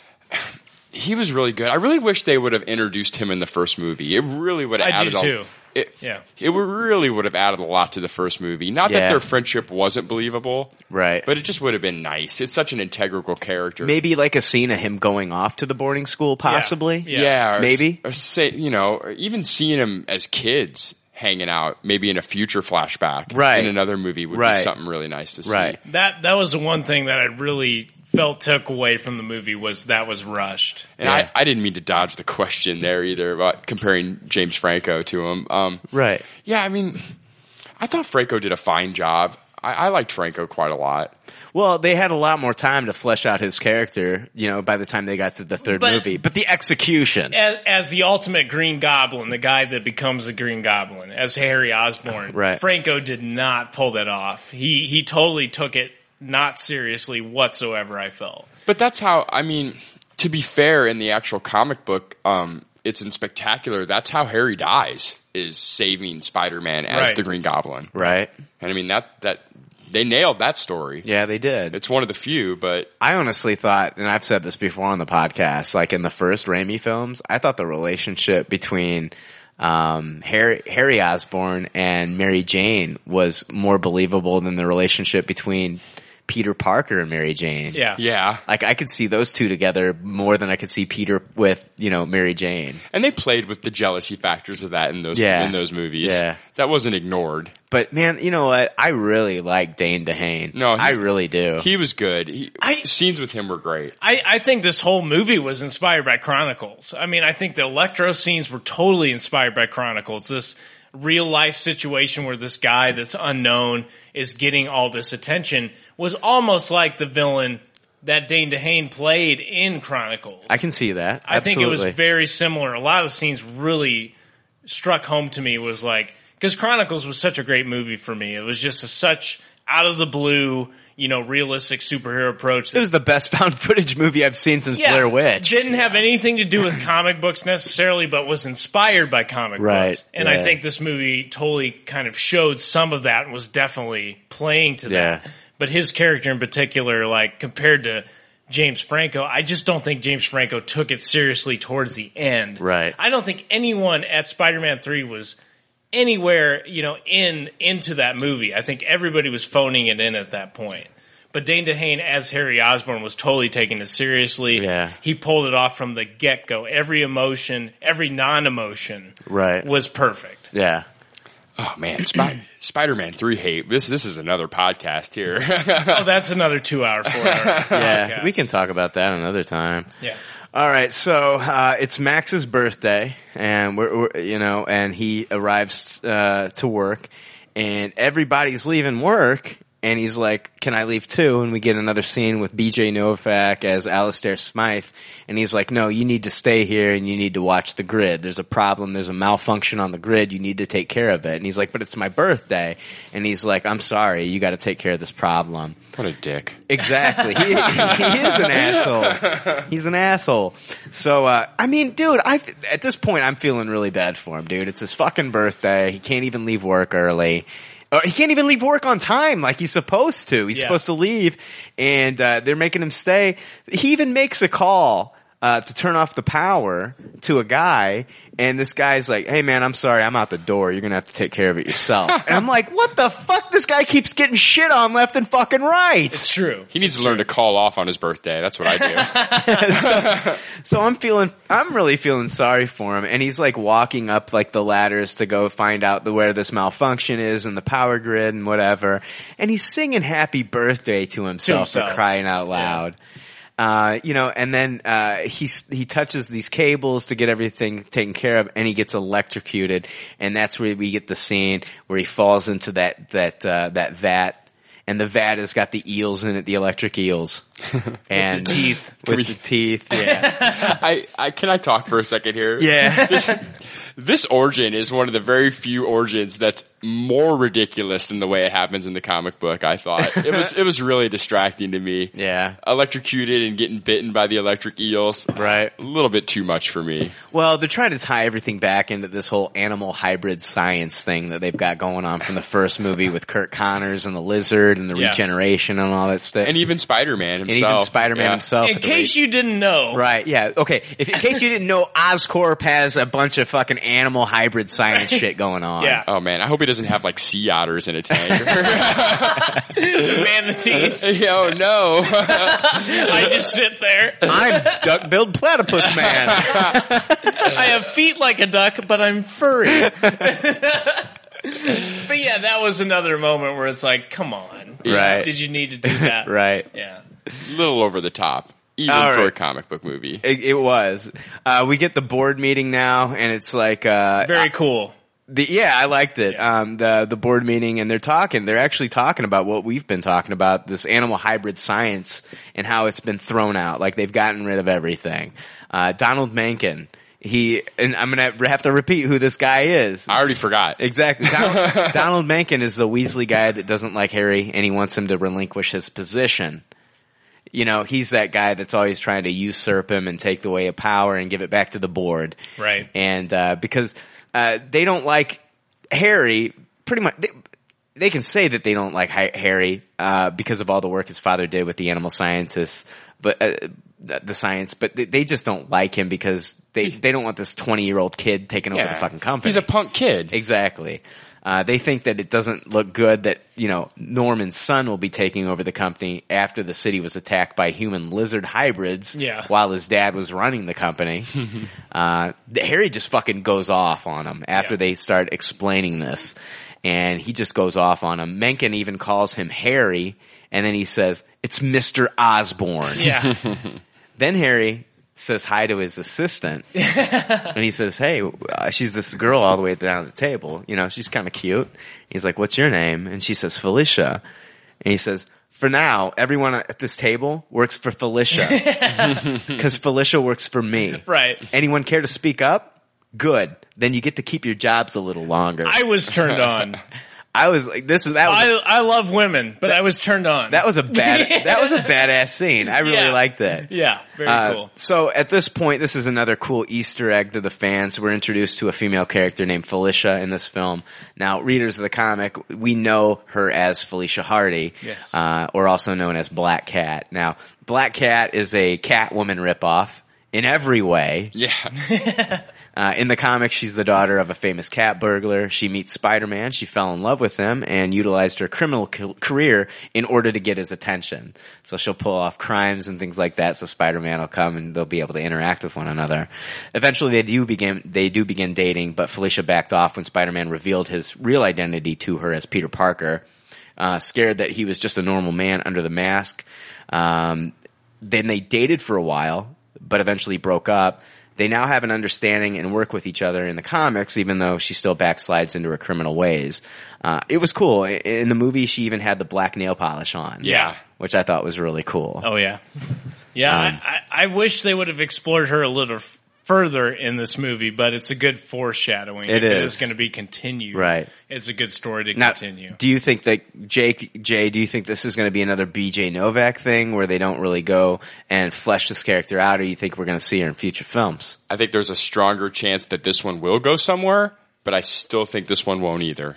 Really? I think this is just another fan service Easter egg. No, Jay. I disagree. I think this is a total setup for her in the next film with Mary Jane as kind of a love triangle type situation. Maybe this is why they left Shailene Woodley out, because they didn't want to have 3 women in this film. Well, and plus you have the fact that she's working for Harry Osborn, so you have that whole other story of that she's working on the inside Right. for Harry Osborn to figure out who Spider-Man is. And, because he's not an idiot. He proved early on in this film that he knew a lot about Spider-Man Right. from his little information that he got coming back into town. So I think that's gonna play a role where it's him, her, Peter, Mary Jane in the next one, something like that. Okay. But you didn't really get the sense that she was all that infatuated with Peter and his reputation. That was my next point. There's no interaction between her and Peter, really. But that's true. But at the same time, Harry catches on that Gwen Stacy is so important to Peter Parker and Right. Spider-Man. He knows. Sure. And so he's going to use that, I think, in the next one with Felicia as the Black Cat. And maybe she won't be as At necessary. first. Right. But then later, after Right. yeah, that makes sense, Jay. Good points. I think she's going to fall Very for good him point. later on after working for Harry. I'm leaning towards you now, Jay. Yeah. I can, like I said, I see this more than the BJ Novak. Oh, yeah, absolutely. Well, Mark Webb gets relationships. yeah. He really does. He does totally that really got it. well. Yeah. I mean, if you've seen 500 Days of Summer, that is a fantastic movie. It is a fantastic movie. Even if you're in a shit relationship and you're watching 500 Days of Summer, it's a good day. it is. It's a good day for your relationship. It's a great movie for hope. Oh, yeah, absolutely. I mean, I can personally speak from experience. I after my divorce, that movie came out right after my divorce, and that movie helped me get through a hard time. Yeah, me too. So They really get the awkward moments that follow breaking up. They in that really movie. do. It really nails it. they really do. That was a great movie. Director Mark Webb, he's still not confirming that there will be a Spider-Man Black Cat romance, though. He said, in the comic books, yes. Who knows what's going to happen with that in the future, but there are a few possibilities we're exploring, but in terms of theme, that's certainly an interesting thing to play with. So, yeah, he's not giving away Cop-out answer. everything. So, I think he knows damn well what it's going to be. yeah. Now, Peter shows up. What were you going to say, Jay? I'll say he'll do whatever the studio tells him to do. Yeah, that's true. Peter shows up after 10 years of not seeing, Harry Osborn. And Harry is in the board meeting, comes out to talk to him. And Harry seems really distant. Yeah. Really distant. Like he doesn't want anything to do with Peter Parker at this point. And then, Peter says he starts talking about his dad's death and just wants to know how he's doing. And, I think after he can tell that Peter's genuinely cares, because I don't think since he's come back, nobody has really said I'm really sorry you lost your father. Yeah. It's all about, oh, you've got the company now and everybody's just trying to fucking usurp him and get his power. And it's you've got this guy who's not coming to him with those intentions, and you've got somebody who genuinely cares. And that, again, that's my Spider-Man. Yeah. Right. I think it took Harry a minute to realize that was the case, Right. So And as Peter Parker is getting ready to leave and walk away, that's when Harry says, hey, you got your braces off. Yeah. And he's like, nothing to distract from your unibrow. Yeah. And then, Peter starts to laugh. Love it. And then he's like, hey, do you still blow dry your hair every morning? And then they're playing off each other. And this is where Mark Webb really excels in these relationships, because then Harry says, yeah, one of my manservants holds the dryer for me as I dry my hair in the morning. And this is where he really gets relationships. Like, this is a scene I really liked. Yeah, for sure. Even though we didn't have Harry in that first movie, I mean, I think he did a really good job of showing, like, these guys do know each other. Yeah. And they reconnect. And then we get that scene where they're down at the river by the bridge with the skipping the rocks and everything. It's all in the wrist. Yeah, it's all in the wrist. Right. But at the same time, they're being spied on and listened to by Donald Mencken, the guy who's trying to usurp, Harry. Talks about they talk about how Harry's dad sent him away, and then Peter's left him with Aunt May and Uncle Ben. And I think this is kind of the reason why they connect, but it's still it's no talk of Uncle Ben, and that kind of bothered me.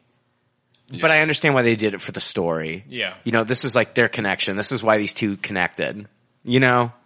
So I thought it was a good moment between Harry and Peter. It's that moment that from the comics where they do understand each other. It's almost like the Joker and Batman where they understand each other. Right. And that's why they don't totally obliterate each other. If it wasn't for Dane DeHaan's acting, this would suck. Yeah. But I'm going to go with Jake here, that they did a great job in the Raimi films of setting it up over 3 movies, the friendship, better. The friendship was, because by the time it got to the third movie, it was it was emotional. It was emotional. Yeah, I agree. You can say whatever you want to about the third movie, but they had 2 movies to show the relationship between these two. Yeah. As to where they kind of shoehorned it into one film. That's true. Okay.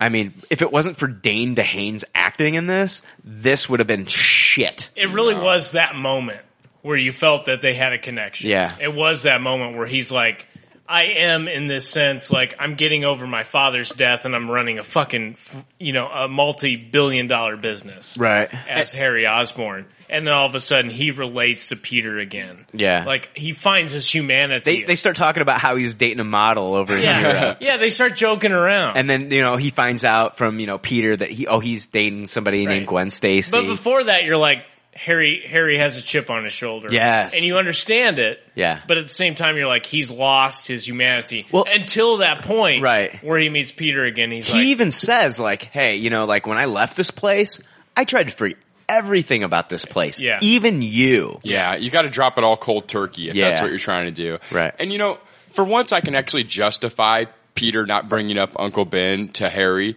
I mean, he's not trying to be a dick and one-up him with tragedy. It's like, well, you got this tragedy, and I've got, Oh, shit, yeah, I lost my parents and my uncle. Yeah, exactly. What up, motherfucker? Boom. Exactly. And my hair looks better than yours. Yeah. So on this scene, I think it's a little bit justified. But on the flip side, we can look at it and say, at least my parents love me and Uncle Ben loved me. Yeah. You know what I mean? Yeah. You had your dad and he fucking hated you. Yeah. That kind of sucks. Yeah, it does suck. It does suck. Poor Harry. Yeah, poor Harry. And you feel bad for Harry. You do. You really do. It's not like these villains are just villains to be villains. They are trying to flesh these characters out. Electro, Max Dillon becomes a villain because nobody cares about him. He's just an afterthought. Nobody cares about him. Nobody notices him. And on the and with Harry, his dad doesn't care about him, and he's fucking dying on top of that. Right. What I think is so cool about Harry and Norman's story in this particular, the Marvel Cinematic Universe. Yeah. Their story is all about survival. Right. They're trying to survive. Yeah. It's not necessarily about being evil. Right. It's just we're trying to survive. And whatever we have to do to survive, we're going to do it because we have this curse or whatever, quote unquote. And I think it becomes an obsession with Norman. He views this curse as I can beat this thing. Right. Yeah. I can beat this thing. But it's his Moby Dick. It's his Moby Dick, absolutely. Right. And it makes him go crazy to the point where he has actually he's actually made his son he's actually hated his son because of this thing. I can't stop this thing, and he's not showing his son any affection because he wants his son to excel where he's failed. Right. But what it becomes for Harry is that nobody will help me. Nobody, not even Right. the greatest savior of the city, Right. will help me out Right. to try and cure me. So nobody gives a fucks. And then that's when he takes his turn. So for Norman, it was different from what Harry was. Right. Norman was working for it. Everything I do, I'm going to do for this.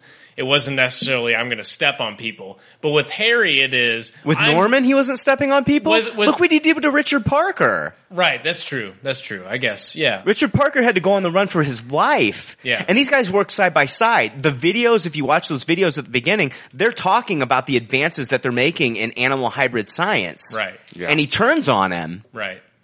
But with Norman, it felt like it was more for, continuing, I'm going to live. I need to live. And with Harry, it's like... See, with Norman, with both of them, it's I need to live. Yeah. See, the thing is, like, Richard Parker found out that he was not going to use it for what he said he was going to use it. Yeah, he wanted to use it to save himself, but he was also going to use it as, Bioweaponry. Bioweaponry. Yeah. So, he's lying to Richard Parker about what Right. they're doing these sciences for. Right. Yeah, Harry was so well done. I really feel like that's more why the Electro stuff just felt so shoehorned to me. I think Jay really nailed it, where that stuff just was really unnecessary. We could have spent all that time with Harry, in my opinion. Yeah. Get the Green Goblin to Green Goblin. We got a Gwen Stacy story. Yeah. We got a Green Goblin story. Why put Electro in this? Yeah, I mean, to me, they could have just used him the same way they used the Rhino, basically, as just seeing Spider-Man be Spider-Man, stopping Right. Electro. That makes sense. They could have used Rhino just as well as they used Electro. Yeah. But to set up Harry Osborn as kind of this master criminal. I don't even want Rhino to get as much screen time as Electro did, though. He's not that interesting. No, I didn't think either of them were that interesting, though, I guess is my point. Yeah. Well, I think Electro would have been more interesting had it not been like the Spider-Man obsession. Yeah. Well, I think like you said, This guy was fucked over by Oscorp. That's what made him Electro. Right. Like, he had no power in the company because, like, the company didn't give him any credit for any of the work that he did on the grid. So that's why he's angry. He's not angry because of Spider-Man. That's silly. Yeah. Yeah. Yeah, the whole thing could have been Harry Osborn. The whole story could have been the Max Dillon story could have been Harry Osborn's story. Right. And way better without Electro. But they had to include him to add the threat. And I'm saying they could have done that with Rhino. They could have kept him in there and made him the main protagonist. Right. Destroying the city, making Peter Parker be Spider-Man 24/7. And then bring in a Harry Osborn. But they chose to bring in Electro, which I think is going to be played out down the line. Yeah. I don't think this is anything.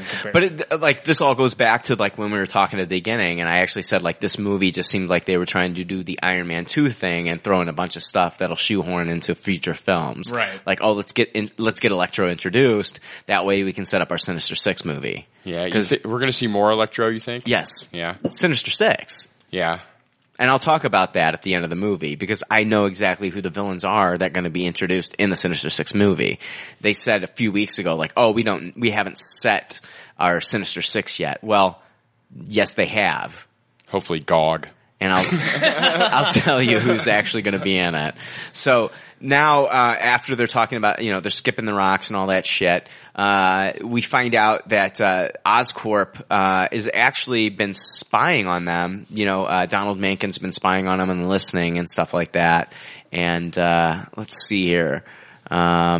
Which some of that was left out of the credits. I mean, like the trailers that we saw where Harry Osborn was saying, "We've been spying on you, Peter Parker." That never even happened in the movie. It wasn't in the movie. Yeah. That never even happened. Holy shit, I totally forgot about that. And I'm waiting for that to happen in the movie. Never happened. It never happened. Yeah. Yeah, we've been watching you. Yeah. That never even happened. Quite intriguing or something. He says something like, I don't know why we've been spying on you. Interesting because he's at like that table that's got all the... Yeah, where he's got all lit up. where he finally figures things out. Yes. Yeah, where he gets the cube to work. Interesting. I never even figured that out. Yep. Okay, then they're being spied on. As they're being spied on, we see Donald Menken talking with that guy in the black suit Yeah. They never give his name. He's just known specifically as the man in He's the black an agent, suit. yeah. And he's talking about Max's death.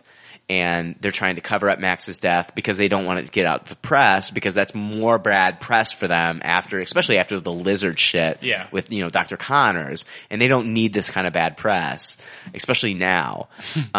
So Max is in like a morgue.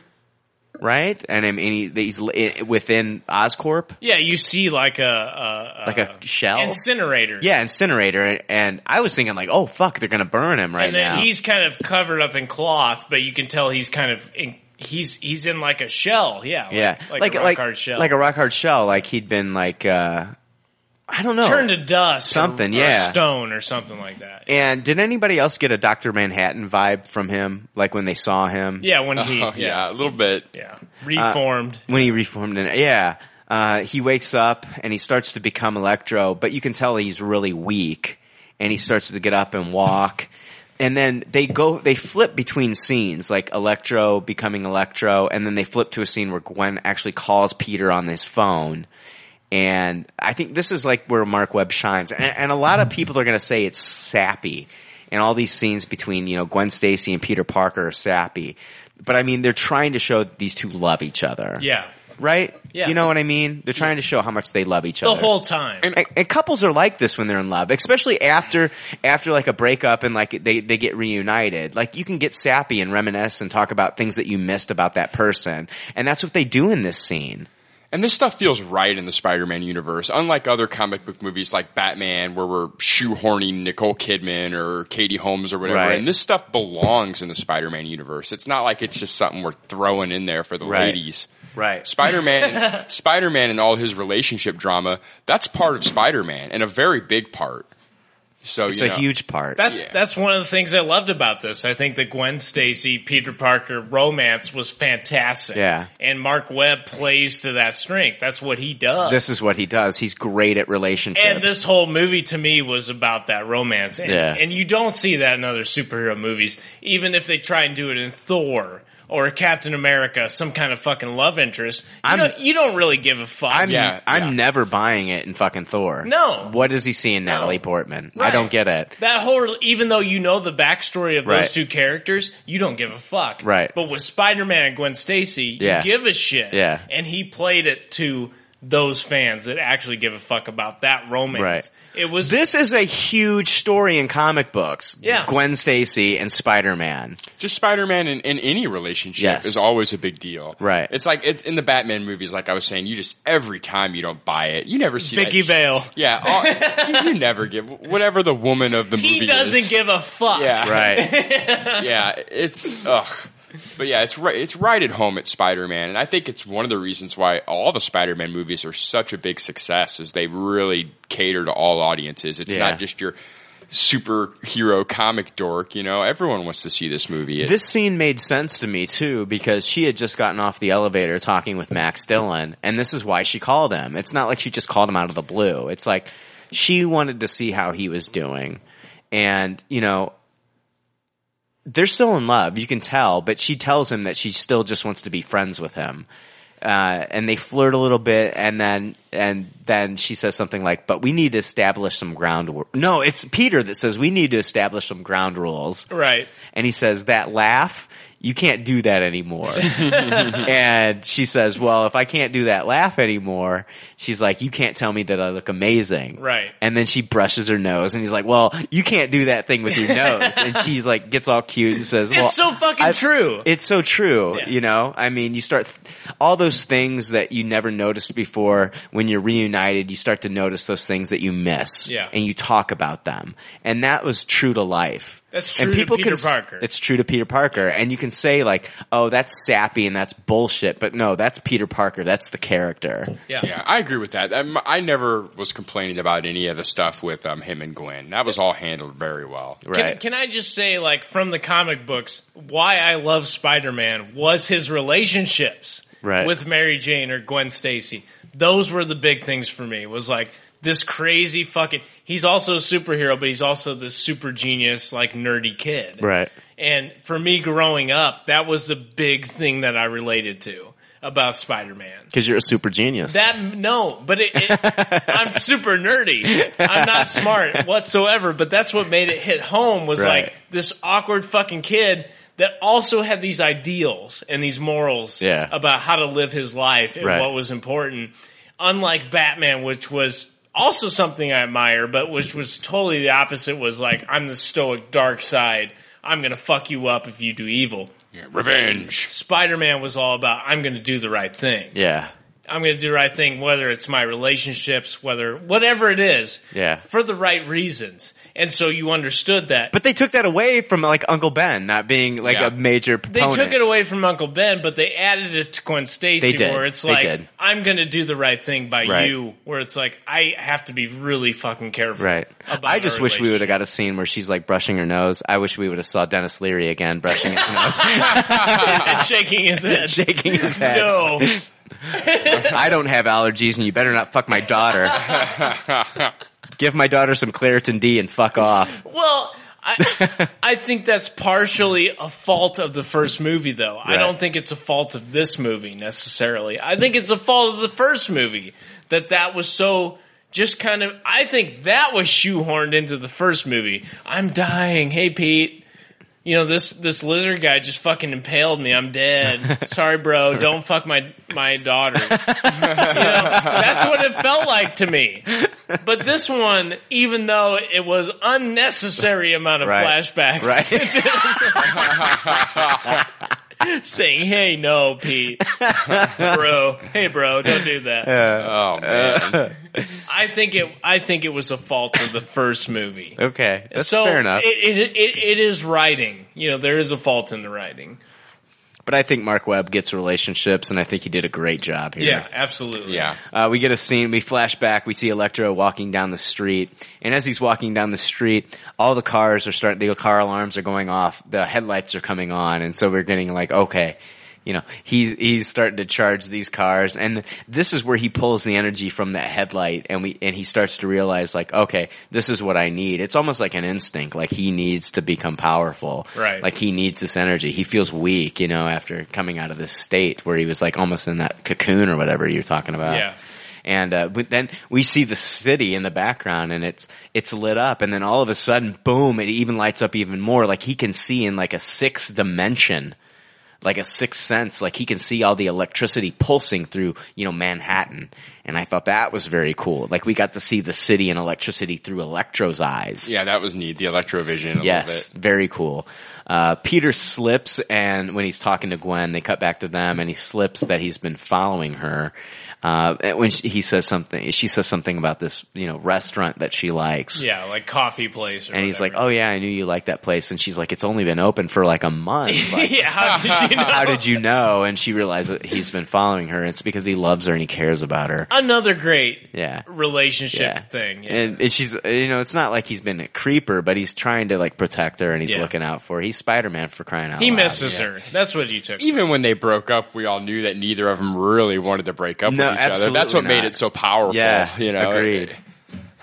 She tells him that she's possibly going to England, that she's up for a scholarship to Oxford in molecular medicine, and this kind of like worries Peter, like, you know, she's moving away, like what's gonna happen, what about us, you know? He's thinking like we're gonna get back together, and, you know, like she's moving away, and like this worries him.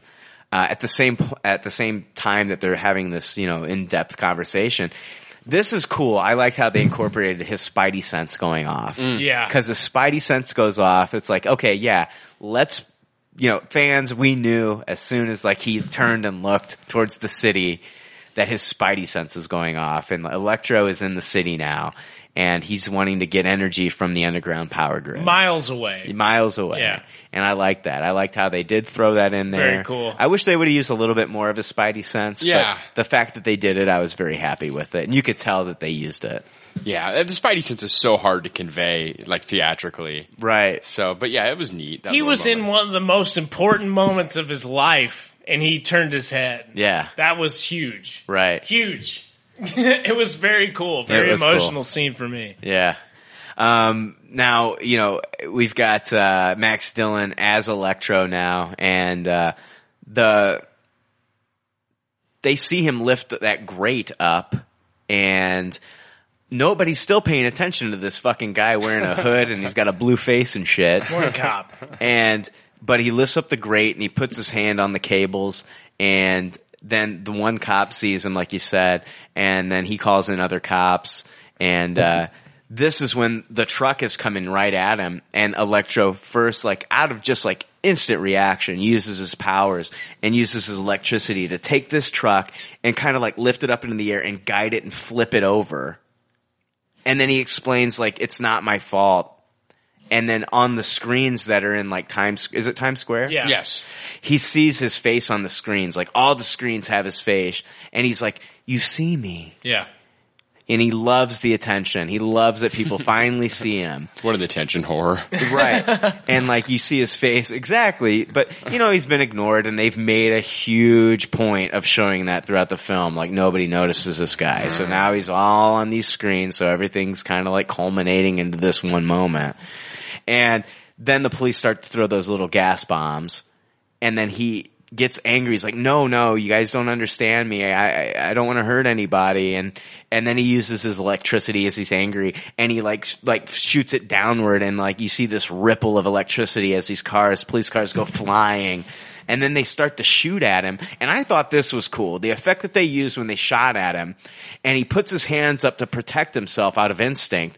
But the bullets, when they get there, they just disintegrate. Yeah. I thought that was cool. Yeah, that looked very neat. Spidey then comes in and he tries to help, and he's like, hey, Sparkles. And he's like, remember me? And he's like, and then he's like, I can't, what was it? He's like, he can't remember his name. Right. Yeah, but he remembers who he is. It finally, like, Spider-Man remembers who he is. He says, you're my eyes and ears. Yeah. But he doesn't remember his name. Yeah. And then, Electro talks about how he has all this power, but he's really scared. And he's like, I don't want them to shoot at me. I just want them all to see me. And then the cops, at that point, you know, when everything kind of starts calming down and they're talking, that one fucking asshole cop takes a shot at him. As soon as that cop takes a shot at him, he's like, you lied to me. You lied to me. And he starts to attack. And then Spider-Man saves some people, and now Spider-Man is on the screen. So the attention is taken away from Electro. Spider-Man is now displayed on the screen, and Electro hates this. Yeah. He's being looked at as the villain, and then Spider-Man gets electrocuted, and his web slinger, I think it's his right web slinger, gets electrocuted. Yeah, it gets like fuzzed out. It gets fried. Yeah. Now, guys, I talked about this a little bit earlier. Is it just me, or did the whispering voice that accompanies the music just take you out of this scene? Oh, it was terrible. Yeah, the Pharrell Williams soundtrack score. Okay, I get the electronic dubstep sound that they used. It was kind of silly, but I get it because they wanted the music to sound electronic because we've got a character called Electro. But the whispering was just weird. Yeah, I felt like we didn't need it so shoved in our face that this guy was thinking these things. Right. It was like an obvious portrayal of the scene. Right. This guy is mad at Peter Parker. Yeah. Fuck Peter Parker. If you didn't catch it, let me play it for you. I can't wait.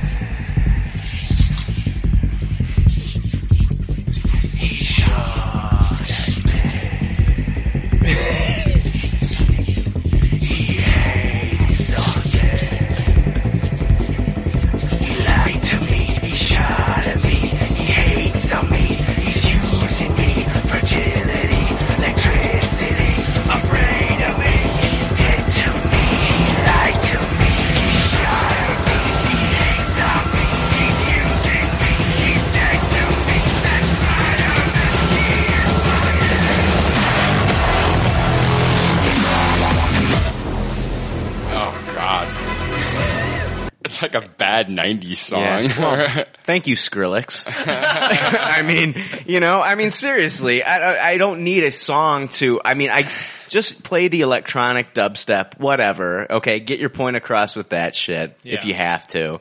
If you want to play your little Tron music or whatever the fuck you're doing.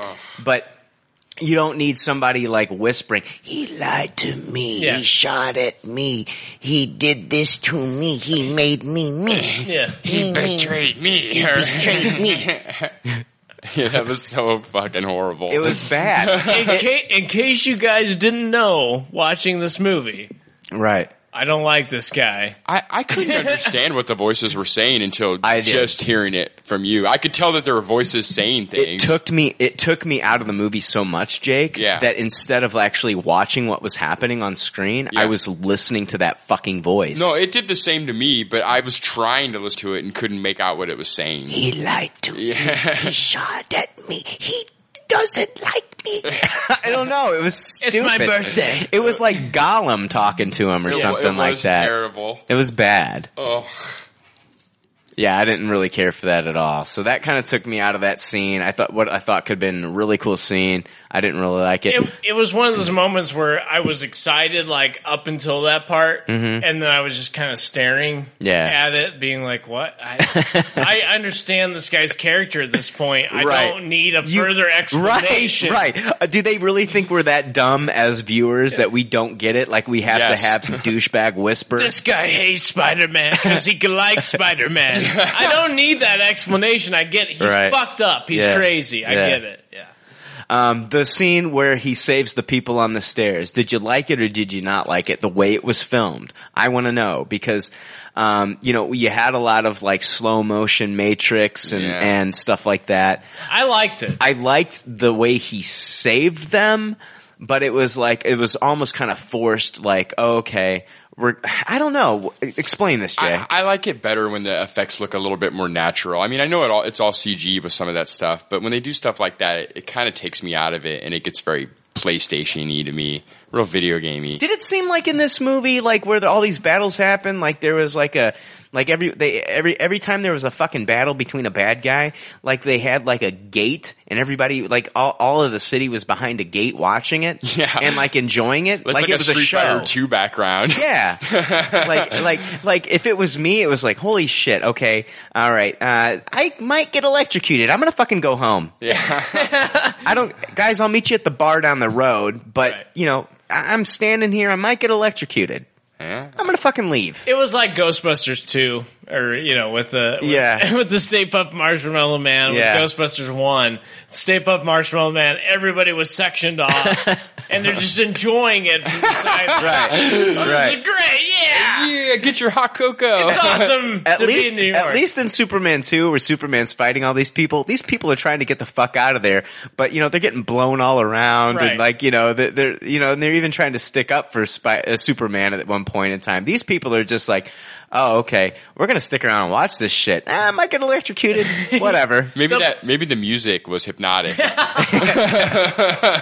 The police department had it totally under control. Yeah. The whole fucking time. Sure they did. Yeah. So only a few people were hurt, but otherwise, yeah. I did like how he saved the people on the stairs. I thought it was cool. I liked it. How he... it showed his fucking power. He was resourceur because he only had the one web slinger. He used his science and his superhero ability. Just like when you put your finger, like your thumb over like a hose and the water goes splitting off into different directions, he used that to save everybody and stuff like that. I thought it was cool, but the effect was kind of like, oh, hey, welcome back to the Matrix. Yeah, exactly. Yeah. Yeah, but I think it was kind of a cool scene. He saved all those people. They were happy that they saved his lives. But then this is where Electro starts attacking people.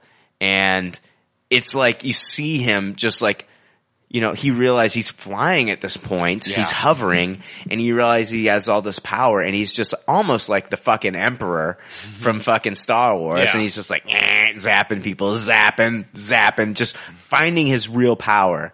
And it's scary. He's just attacking the populace of fucking Manhattan. And out of nowhere, Spider-Man hits him with the fire hose. And they cut to the scene with Spider-Man, and I love this. He's wearing the fireman's hat. I fucking love that. That's awesome. I loved it. I laughed. I thought that was funny. I did. I got to admit it. And then he gives high fives to the fireman. I thought that was really cool. I liked it. Yeah, no big deal in the long run. Right. I figured this out. That's another thing you'd see in the Spider-Man comic, you know? Definitely. You know, Spider-Man with the fireman hat on, and it was cool. And at that point, they'd kind of like subdued Electro, and you know, later on, of course, we find out that he's been subdued and he's at Ravencroft. In this movie, then they cut to the point where Spider-Man is using his computer. He's going to find out more about his parents. And I thought this was great because instead of using Bing, like in the first movie, he's using Google. Yeah, finally got with the tide. Thank you. Sense, yeah. Who the fuck uses Bing? People that are paid to advertise What's it. this Bing thing? What's this newfangled Bing? Nobody fucking uses Bing as a search engine. And so I thought it was great. Spider-Man finally caught up at the times, like Jake said. He's fucking using Google. That's great. Yeah, Spider-Man should be the master of the World Wide Web. What the fuck? Now we see Harry Osborn. He's sitting at that fucking desk, you know, in Oscorp. And Oscorp, the building just looks fucking awesome. It's very cool does. layout. Oscorp Yeah. looks fucking amazing. I love it. I love the way it looks, everything. Very kind of demonic, horned looking. Yeah, I very liked it. cool. Yeah. And Harry finds he's got that cube, and it falls out of his hands onto the table, and bam, the table becomes interactive. It's Yeah. a computer. What a happy accident. Right. And this data block, that's what I'm going to call it, it shows him for the first time. It shows him the specs of the battle suit. Yes. And then the video of his father talking about the radioactive isotopes and human DNA and spiders that could make him a human, make a human possibly heal themselves. It's almost like the same research as Dr. Connors with the lizards that regenerate. Yeah. And then they cut to a scene where Spider-Man is testing to keep his web slingers from frying. He's using those batteries, and he's like using those batteries, and every time he uses it, the battery explodes. Yes. And so he's like, I'm going to need a bigger battery. So he grabs another bigger battery. He's finally got this fucking like die-hard fucking like car battery, and this thing still fucking explodes. Yeah. You know? So he's trying to find a way to keep his web slingers from fucking frying every time he battles Electro, because he's, you know, worried about that. You Yeah. know? So Can I just mention? Yeah. This is the scene where we see Venom webbing. Okay. Okay, please explain this. There is a scene that's very purposeful that I think a lot of people probably miss, where Peter's working out in this garage shed area, and they definitely come from a long perspective of this wire that looks at first glance like telephone wire or something that's connecting from like your garage to your house. Right. Some kind of cabling. But in this instance, it's totally Venom webbing, where it's very like fluid and like it does not look like a straight cable. Okay? So for when people watch this, I watched it and I was like, holy fuck, what the fuck is that? Right. Okay? It looked like Venom webbing, the black webbing that looks like goo hanging from wherever point they started from. And the cameraman pans from the beginning of the starting point on wherever this cable is to this shed or garage where Peter is working. Yeah. And it's Venom webbing. Absolutely. Right. It looks like a bunch of fucking moss or something is hanging from this webbing, but it's all black. Okay. It's all totally Did you fucking notice that, black. Jake? No, I did not. But I I didn't was. either. I'll bet money that the Venom suit was developed by Parker's parents too. Oh, absolutely. Absolutely, there was other spiders involved. But Yeah. regardless of that point, this whole shot, they shot it from the beginning, like if you were looking from where this wire started to where it connected to Peter Parker's garage or shed. They started from that point and purposely made that shot. It's like a 2-second shot, period. Right. And it's got the Venom webbing. I have to see that again. I've seen the movie twice, and I still didn't catch that. Yeah. Yeah, I didn't notice that either. I did like the part, though, when he got the call from Harry Osborn, and he went to go web sling the phone and bring it up to him. He accidentally got, like, that crowbar. Yeah. Hit himself in the head. Yeah. I thought that was funny. Yeah. But it was just a really weird scene because it made no sense. Mm-hmm. You're not thinking about anything. You're just, waiting for the next part in the film. And all of a sudden they show this webbing going across this telephone wire to his shed or garage, wherever he's working on this equipment to make it so that he can deal with Electro. Right.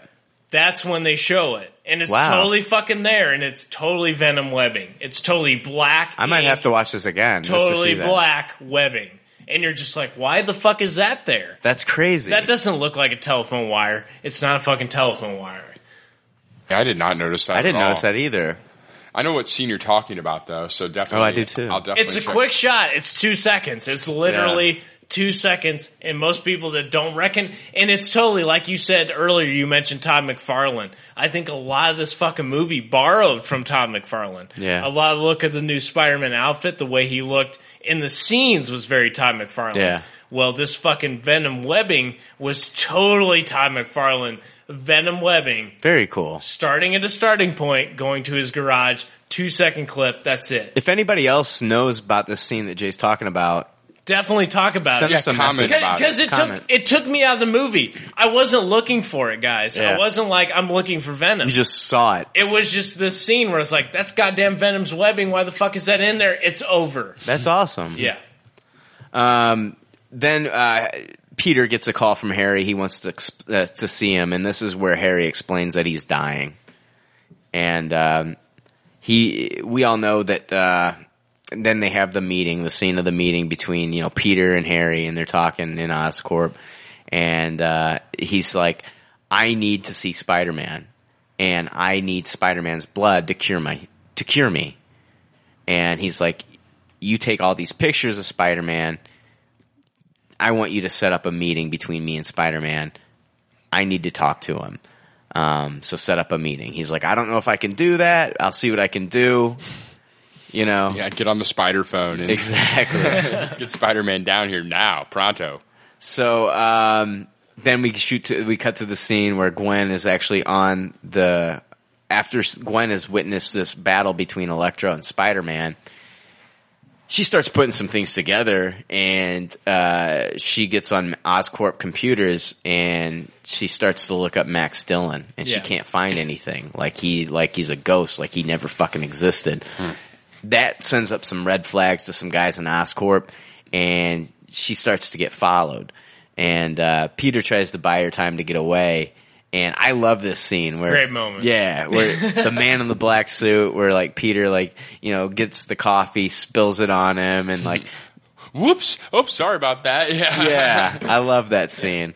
And then there's a time where they meet in the maintenance closet. Yes. Peter and was that before that? Well, that happened right before that, where he trips that guy Right. up before, while he's chasing Gwen Right. Stacy. That was a very Matrix moment, by Yeah. the way, where she gets found out in the cubicle, Yeah, and she has yeah. to run from the guys in the suits. Yeah. Very Matrixy moment, but I thought that was fantastic. And then when he plays that, oh, sorry, oops, sorry, and he's Right. doing all this shit to distract the guards Yeah. while she escapes, Right. and they had this all planned I out. like the line that she used in the maintenance closet. She's like, "Oh, I'm sorry that I didn't pick the Bahamas." I know. hiding Everybody, spots. everybody in the theater was laughing Right, out loud, right. and I thought I was the only one that thought that was funny. I thought it was but great. everybody was fucking Right, laughing. It was right. a great little scene where Right. it showed their intimacy, Yeah. like they totally understood each other. Yeah.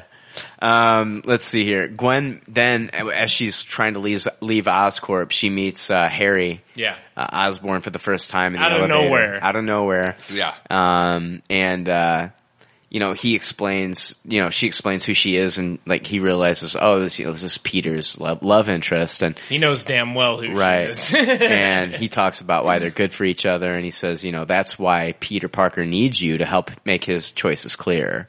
Yeah. And- He's telling her. Right. I fucking know, buddy. Right. Then we get the scene, they flash to Ravencroft, and we hear some classical music playing. And what they're doing at Ravencroft Institute is they're trying to keep him depowered and keep him contained, Electro. And Dr. Ashley Kafka says they're there to help him. And they say that they're there to study him, and he's like, you do realize, Electro's like, you do realize you locked me in a prison that runs completely on electricity. And they're torturing him, and like they're taunting him the whole time. And Electro's like, I want everyone to see me for who I am. And he goes, and who are you? And he's like, I'm Electro. Yeah. And he taunts him some more. He's like, oh, okay, you're Electro. And like, then they put him back under the water and shit. It's just, they're fucking torturing this guy, studying him, trying to figure him out. And what did you guys think of that scene? I thought Kafka was a little over the top, but I thought everything else was kind of cool. Yeah, it was okay. It was a kind of a neat scene, I guess. I enjoyed it, knowing Kafka. I mean, Kafka was originally, I think, a female character in the comics. Right.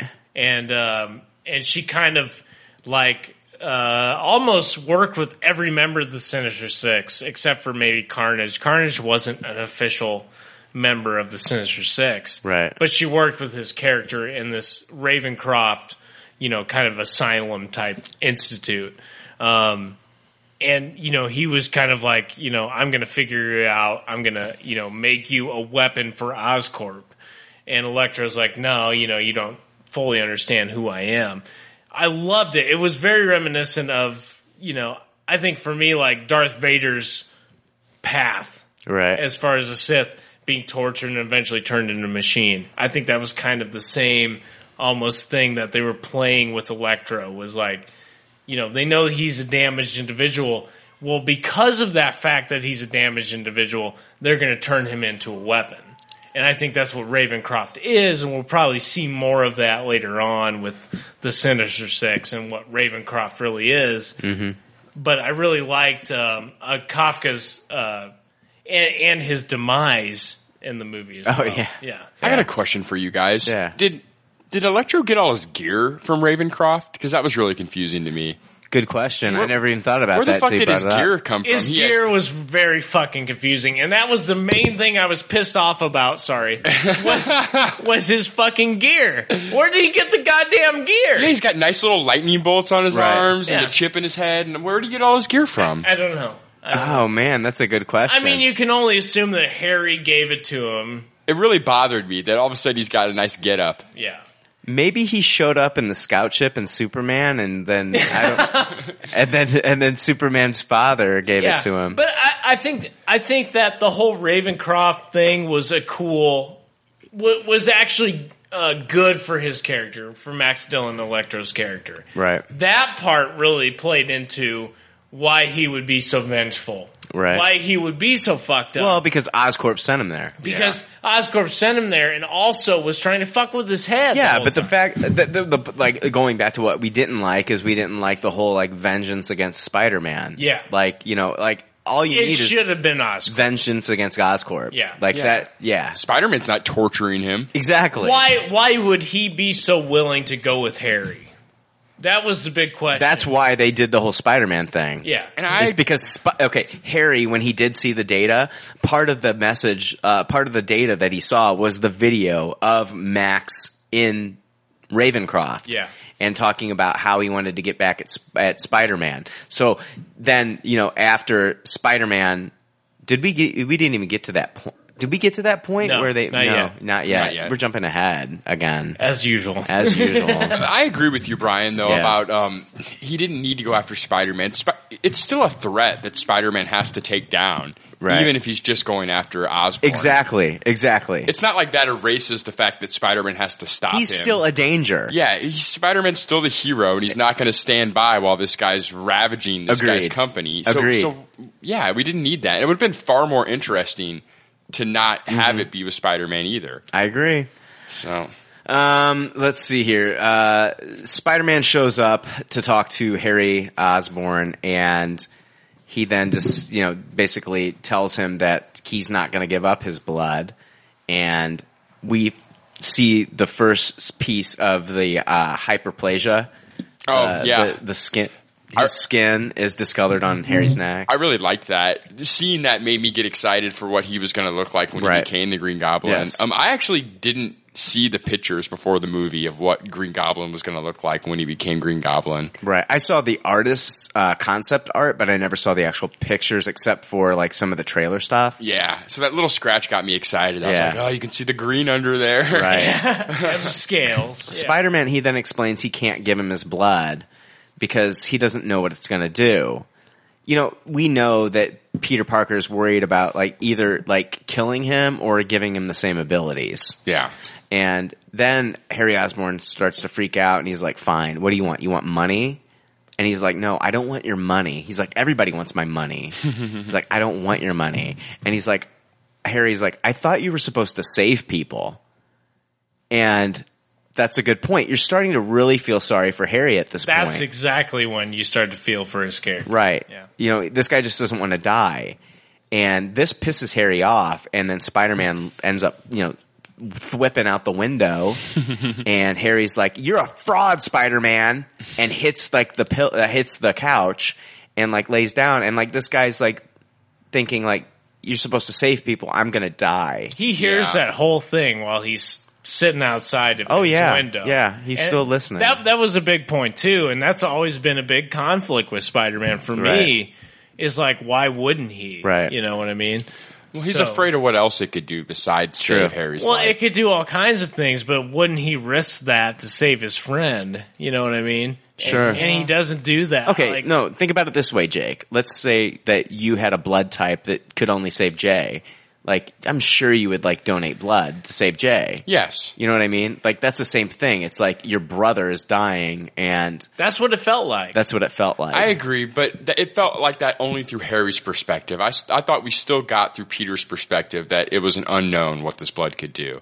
I don't think it was a given that I felt like it was like Peter not wanting to share his power in a way. Well, yeah, to me, that's what it felt like too, was like he finally built this reconnection with Harry, and then he knows he's in trouble, but he's not going to help him, even though he knows he possibly can. I think it would have had a lot more weight had Uncle Ben said, with great power comes great responsibility. Yeah. Then it would have made sense, like, okay, I don't think that Harry can handle this responsibility. But see, I thought Spider-Man 2 made a point that he only got his powers because of his genetics in the first place. Like, it wasn't going to work. I know, but he didn't know that. Okay. He didn't know that at this point. Well, that was not made known until later on in this movie. Okay. That was not made until later on when we see the subway scene. Gotcha. And I kind of feel like that's always been the thing with Peter Parker and Harry Osborn, was that he wouldn't save him. I feel like that's always been the thing, that's the confliction. That's the thing you take away from that relationship, is that I'm not going to save him because I don't know if he can handle this responsibility. That's what I was thinking too. Right. Like, I don't know if, based on his character, if he can handle being this. Right. I don't know. It's not necessarily about being a dick and saying I'm not going to save this guy. Right. It's about, I know that Harry cannot handle. Like, oh, I'd give you my blood if it was just normal blood, but holy shit, if I give this to you, I don't know if Harry, the person, Harry Osborn, the person, can handle this type of power and handle it responsibly. Right. And so, and realistically, Harry takes that very badly. Right. And I would too. And I think anyone would in that situation. But on the flip side, guys, what if Harry Osborn had this power? Would he give it to Peter? Probably not. Absolutely not. He seems way too greedy for that. I agree. And that's what he sees. But that's also the conflict, and that's the great part about their relationship as hero and arch nemesis. Right. Then Gwen interviews at Oxford, and that kind of hits home with Peter again. You know, that was a great scene. Yeah, it was. The whole Oxford scene was great. Yeah, I liked it. She needs to hurry up and move. Yeah. Well, she actually is going to be leaving 3 months sooner than she was supposed to. She's like, I think she was going to go there during the summer instead of waiting. So she talked about going there even sooner. So it's like she's leaving, immediately. Peter gets mad when he gets home about the parent situation again. So it's back to the parents, and he gets mad and he tears up all his research about his parents. and he throws that Casio calculator that he's got.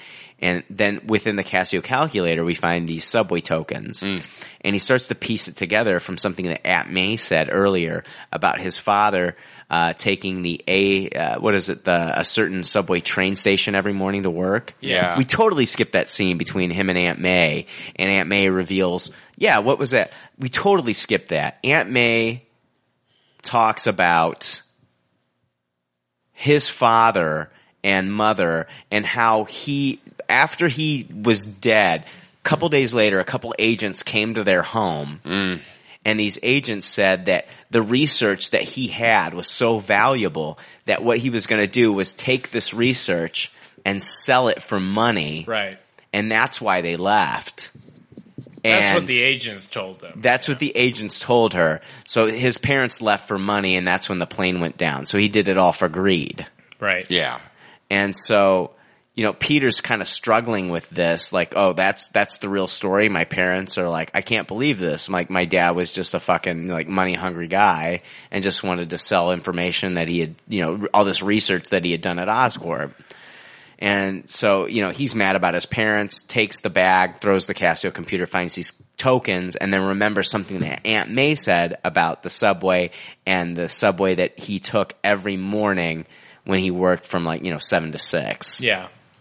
I thought that was kind of cool about the detective side of Spider-Man that isn't really brought up a lot. Right. Like you have the scientist Peter Parker, the very intelligent kid, but at the same time he was also a detective. Right. Just as much as like Batman's detective was. Like he could figure this shit out. He's very intuitive. Yeah, and that was a cool part about it is that they brought that into it, that he figured that out.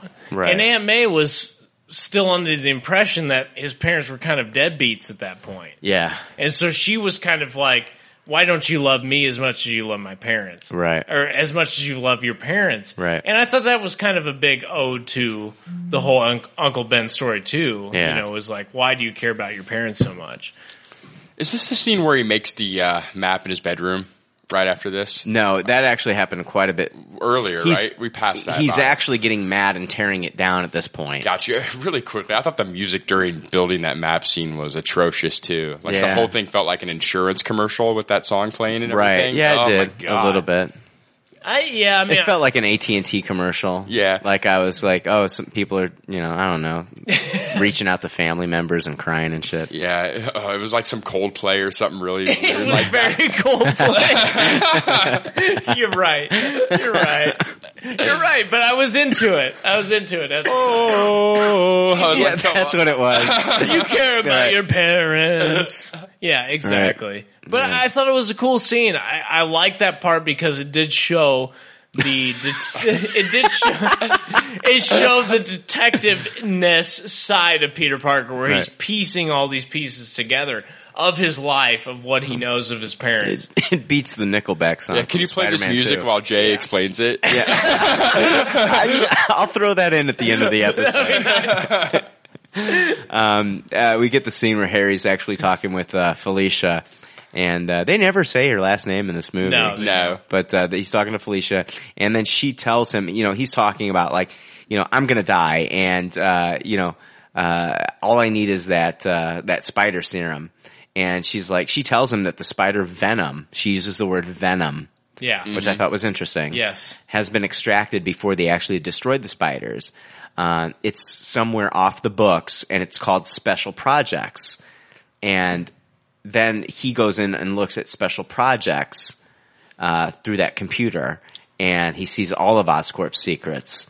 And then, that's when he sees the Electro speaking about the world without Spider-Man. Yeah. He starts to put some things together.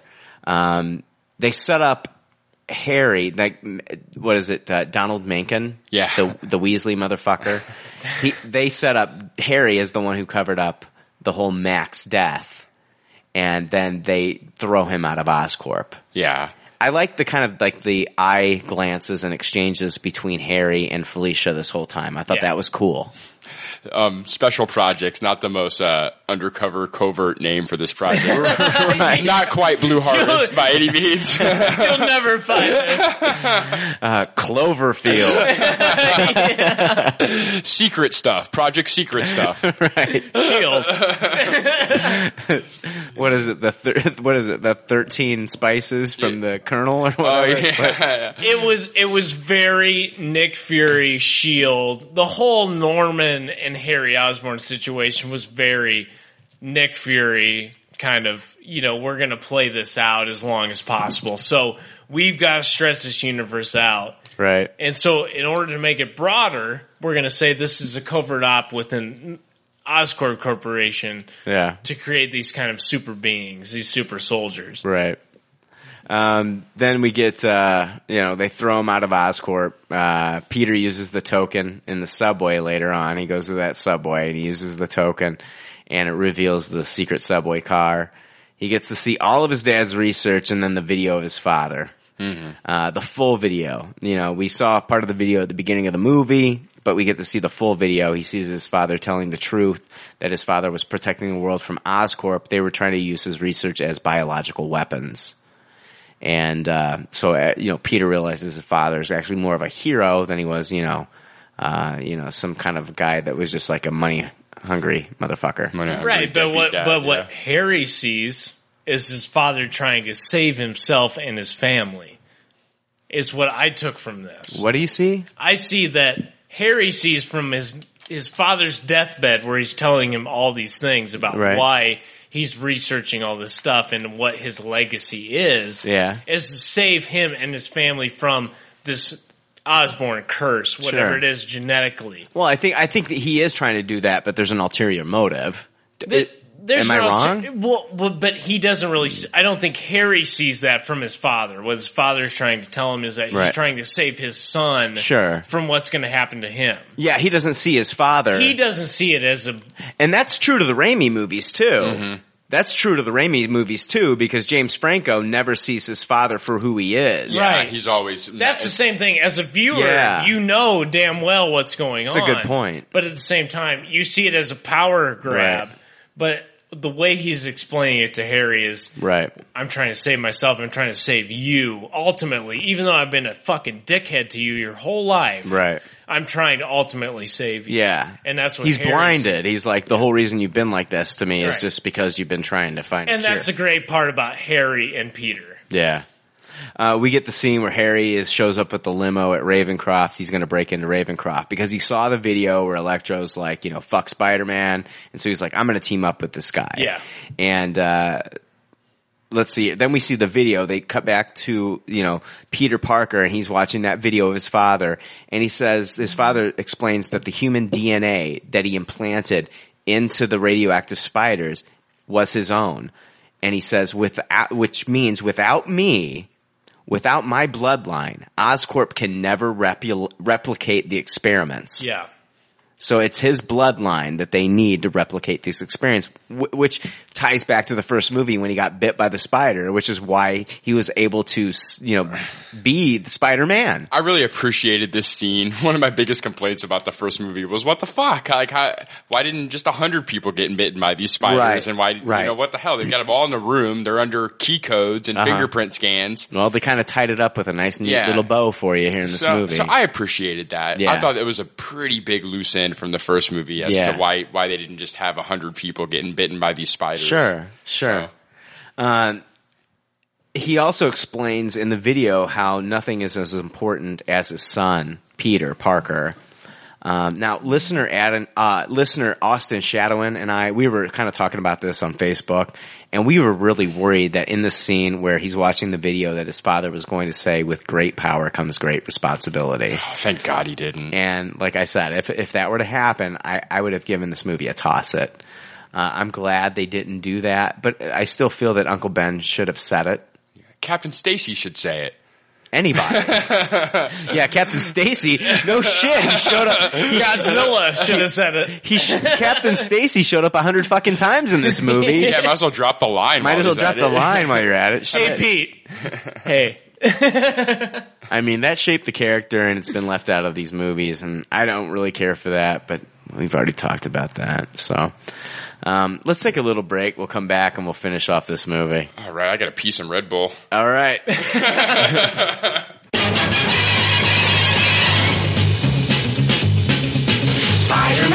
Spider-Man does whatever a spider can. Spins a web any size, catches thieves just like flies. Look out, here comes the Spider-Man. Is he strong? Listen, bud, he's got radioactive blood. Can he swing from a thread? Take a look overhead. Hey there goes the Spider-Man. In the chill of night, at the scene of a crime, like a streak of light, he arrives just in time. Spider-Man, Spider-Man, friendly neighborhood Spider-Man. Wealth and fame, he's ignored. Action is his reward to him. Life is a great big bang. Wherever there's a hang, you'll find a Spider-Man. All right, hey, we're back. We're back. Hey. What happened? All right. Where are we? So we're at the scene. Harry and Electro, they're talking, and Harry tells Electro that he needs him, and so they break out together. And yeah, he's like, I need you to get out of. I need you to break into Oscorp, and you need me to break out of Ravencroft. Right. So they form this bond, and like he's screaming like, I need you, and then he shocks him with the fucking, what is it, the like a taser or whatever. Yeah. And then they break out, and then he's like, I can't get in there without you can't get out of here without me. And then the plan is to shut down the power grid, and once they shut down the power grid, Spidey will come to Electro, and then he can stop Spider-Man.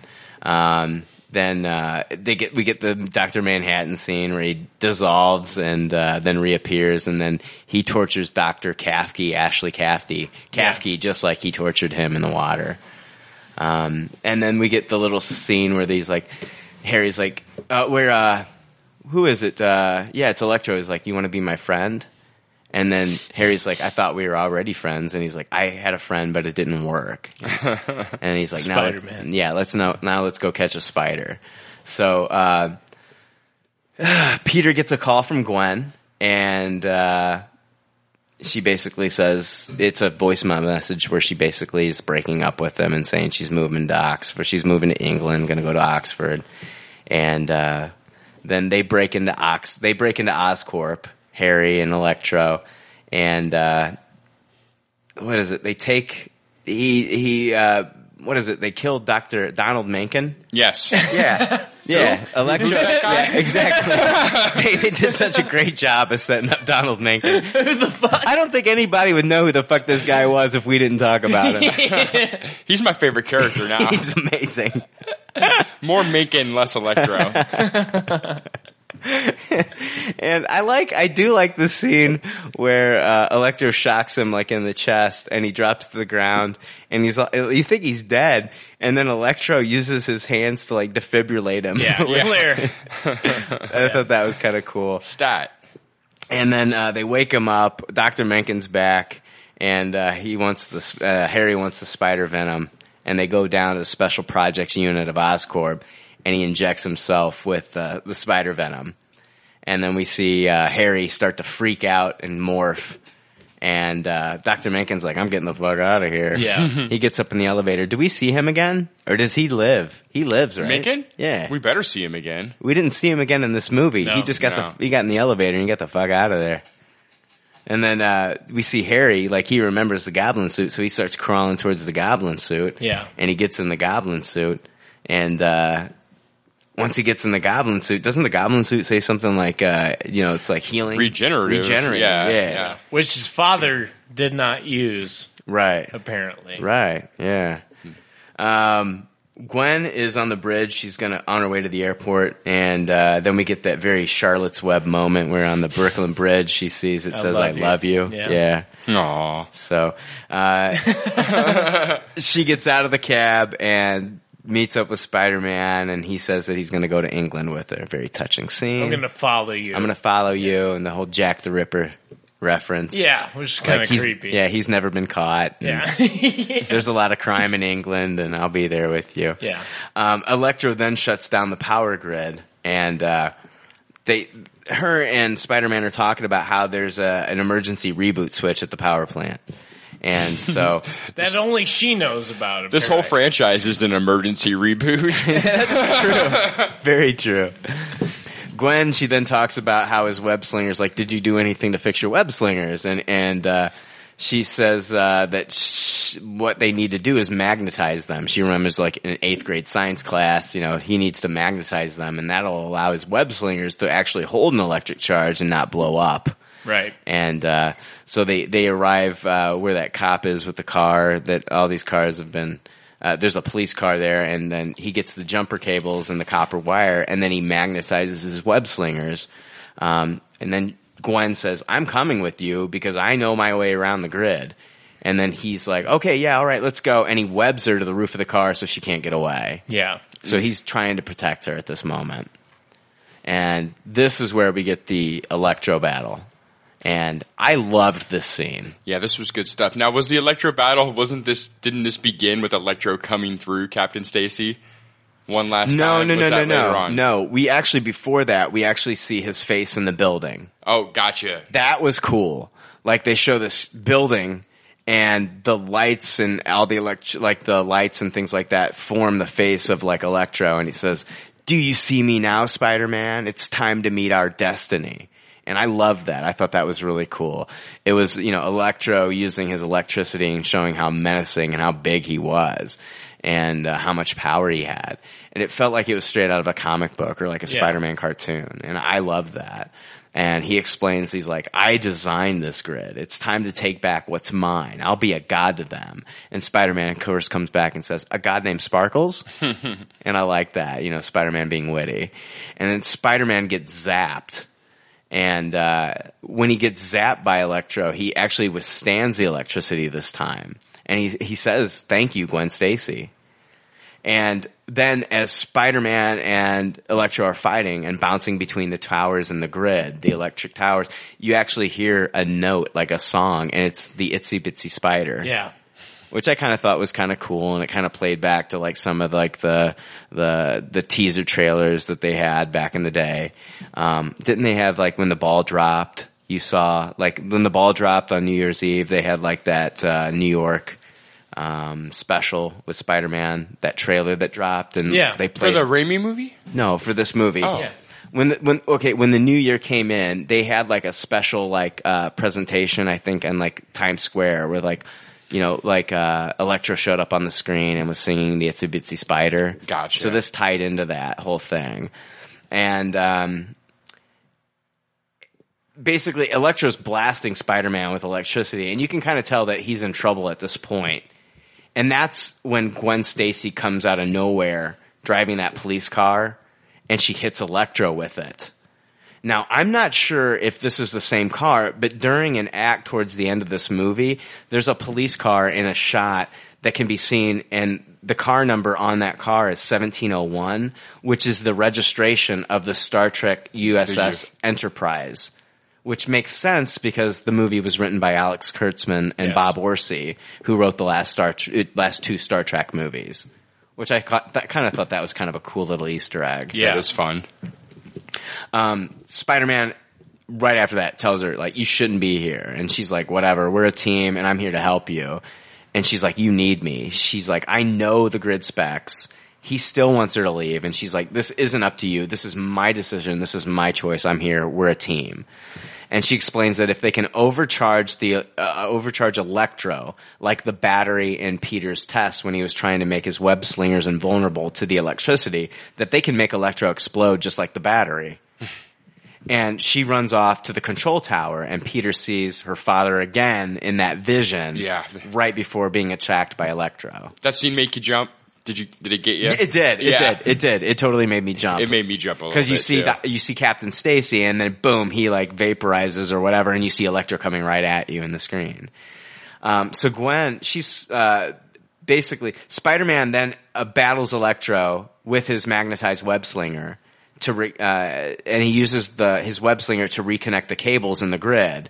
and he's getting blasted by Electro the whole time. When Gwen hits the switch, Electro gets overcharged, and we assume that he explodes. But we've also seen him dissolve himself like Dr. Manhattan at certain points in this, but we assume that he's dead. Yeah, if you don't see the body, that's kind of the rule Exactly. here. All we saw was that little earpiece that was on his head the entire time. Yeah. And so Gwen now has so far saved Spider-Man quite a few times. She's also saved the entire city from being powerless. There was that plane that would have crashed into the other plane had they not, had she not reconnected the power, and then the hospital that had no power.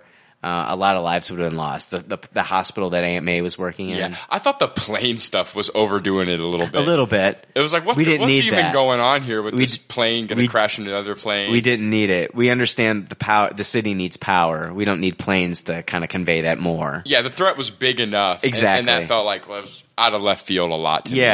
Yeah, we've even got introduced to like people on the plane. It was really weird. And the controllers. Didn't the woman on the plane look a lot like Felicia Hardy? And I was like, what is she doing on the plane? Yeah, all that stuff, that was an easy cut, I thought. Right. Now, when asked the relationship between Peter and Gwen, Emma Stone, she told Total Film that she saves Peter more than he saves her. Yeah. She says she's incredibly helpful to Spider-Man. He's the muscle, she's the brains. And I felt like that happened in this movie a lot. Yeah, I agree. It worked way better than, say, Pepper Potts. Right. Yes, in Iron Man 3, my God. Now, the Goblin flies in, and I think Dehane has a great Goblin laugh. I thought it was really good. I liked hearing it, kind of an echo. And you kind of, in IMAX, I don't know about, in 2D too, it works as well. I saw it in IMAX 3D, actually. You did? Yeah. We all saw it in IMAX. Like, you could hear him off to the right-hand side of the screen. Yeah. You could hear his, laugh, and I thought that was really cool. And we get our first look at Harry Osborn as the Green Goblin here. And apparently it took 3.5 hours for Dane DeHane's makeup to be complete when he was in his Goblin costume. The suit, which weighed 50 pounds. It looked uncomfortable. It took about an hour to put on. Now, what did you guys think of this makeup? His Goblin suit and the glider. I want your thoughts on each of these. Yeah. The suit was weird. The glider was the best glider so far, I think. It looked really neat, but the suit is still weird. It looked all robotic and Terminator-like, and it had the weird things going on with the ears. And I don't know. I thought the makeup was really well done. I could have thought he'd been. I was hoping he'd be more green in the face. Yeah, I thought with the makeup better done, you don't need all that cyber technology on his face. Right. Yeah, the cyber technology on his face was distracting. Yeah. I think the cyber technology was a perfect, almost frame of the Green Goblin, original costume. Mm-hmm. I think it had those little side scoops. You see kind of this cybernetic thing go on his face, like on his temples. But I think that kind of framed his face in a way that the mask or the hood would have of the original Green Goblin. And, of course, he had his hair kind of in a scoop. Yeah. Which kind of looked like the hat of the Green Goblin. And then you had the glider, which kind of had these big pointy feet almost like the Green Goblin would have. Right. I mean, it was a fantastical costume. The original Green Goblin costume is ridiculous in today's standards. I agree. To replicate that. I agree to an extent. I want to see a hood, though. Electro gets a hood. He's going to get a hood. I guarantee you he's going to get a hood. I've got, there was an interview with Collider, and Dane DeHane and Jamie Foxx sat down with somebody from Collider, and they talked about the costumes, and I'm going to go ahead and play that for us real quick. Being serious for a second, this is a huge movie, lots of moving parts. When you get involved in something like this, you obviously, I'm not sure how much control you have over the look, the costumes, how much it's like you interacting with the department and how much you're being sort of told. So I am curious, how involved were you guys in the look and feel of your costumes? And I have to ask, were you nervous you might be this generation's Mr. Freeze? Well, you know what was crazy is when people say Mr. Freeze, if you're not my age or older, you may not remember Mr. Freeze. Because people would come up to me and say Mr. Freeze, and I say, I don't know if my daughter remembers, which is interesting because... Whatever. you know, like I've been at this for 25 years, but there are kids out there who are 8 or 9 years old who see me for the first time. It's a trip, you know, so they don't really have that reference. But what we wanted to do, though, we wanted to be compelling. Like, even when I was Max, you know, I wanted to really play a character, like my old In Living Color days, with the bald hair and bald head and everything, so that when I did turn into Electro, you knew where he was coming from. You knew why he was upset. I'm just curious about the look, and, you know, because you have a specific look that they've revealed now in the posters. Yeah, you mean the Goblin look specifically? All that stuff. Yeah, I mean, look, we it was the people at Weta Workshop that kind of had Goblin duty, and they developed the suit, which was just like amazing from the start, and you know, I think the most badass villain suit I've seen, and so that kind of stayed. You know, we kind of kept that, but then in terms of the face, that we went through several incarnations trying to get just the right thing for the franchise and to make sure it was rooted in reality and rooted in the script, but still honored the Green Goblin of the past. So, you know, there's certain things in there, like, for instance, the hair, it's crowned in the front and swoops in the back to kind of give the shape that the Purple Hood always had. And I have the ear technology that is in the shape of the ears, again, to give the classic shape of the Goblin, but still to bring him into a modern day and give the world a new Green Goblin. And I, you know, I had input on that. I mean, obviously the people that doing it were the experts, but I definitely helped to develop it. I already have to wrap, but I just have to ask you real quick, if you don't mind. When you got the script to what people are seeing on screen, how much changed along the way? A lot of changes. A lot of changes as far as the script, what you see on the screen. And a lot of it comes from wanting to make it kid-friendly, wanted to make sure that the kids, because I know there were things that were taken out with his fight scene with Spider-Man, and there was a scene that I had with my mom as Max that was taken out. You know, so it was a lot of things that were trimmed. Cool. I got to go already. Both of you. All right, yeah, we're going to talk about some of those scenes that he mentioned a little bit later.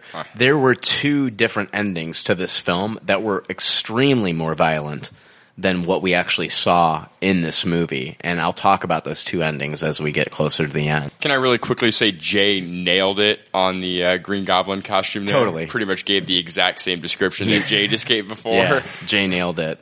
But I did want to play that because I did think that, you know, we were really worried about the Electro look and the Goblin look. That was very fascinating. I like how Jamie Foxx didn't deny that it looked like Mr. Freeze. He just kind of subverted it into saying that, hey, if you don't remember it, it won't bother you. If you watch the actual interview, I could kind of tell like he'd heard this before and he was a little annoyed by the question. Yeah. You know, because he'd heard it before with the Mr. Freeze. Yeah, I hear you. And, you know, like, he was, like, coming out and saying, like, and I think, like, it did look like Mr. Freeze at first when we first saw, like, the first promotional, like, pictures of him. Without seeing it moving and sparkling. I think it looked actually kind of good on screen, though. I thought it looked okay. It wasn't terrible. It wasn't what was wrong with this movie. Right, agreed.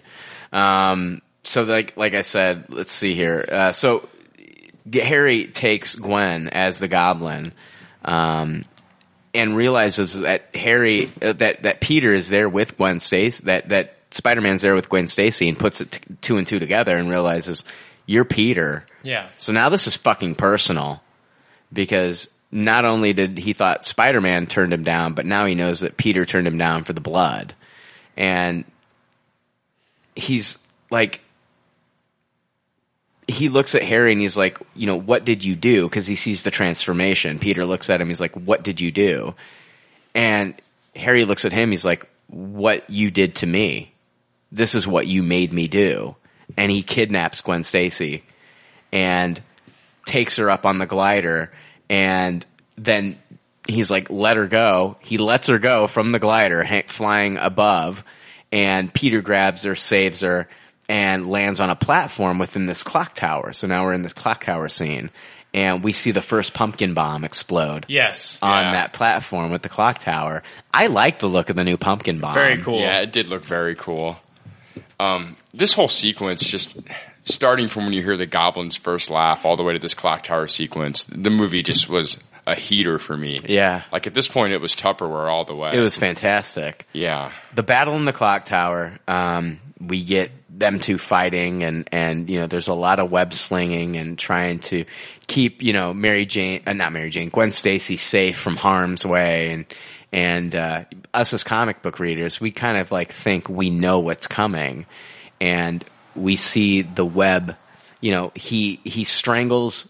You know, he uses the web and the gears to strangle Dane DeHaan as the Goblin, and it snaps Dane DeHaan back into the back of the wall of the tower, knocks him the fuck out, and then the web snaps once this happens, and we see the slow motion fall of Gwen Stacy falling from the clock tower as Spidey jumps downward, and then he thwips one of his webs at her, and it finds a space in between all the falling gears and the pieces of the clock tower that are falling, and it latches onto Gwen as she's falling, and he grabs onto a metal rod, and he stops, and it's wanting to use the web as sort of like he's wanting to use the web as sort of like a bungee, to save her, but then there isn't enough space between the ground and the web, and we see her body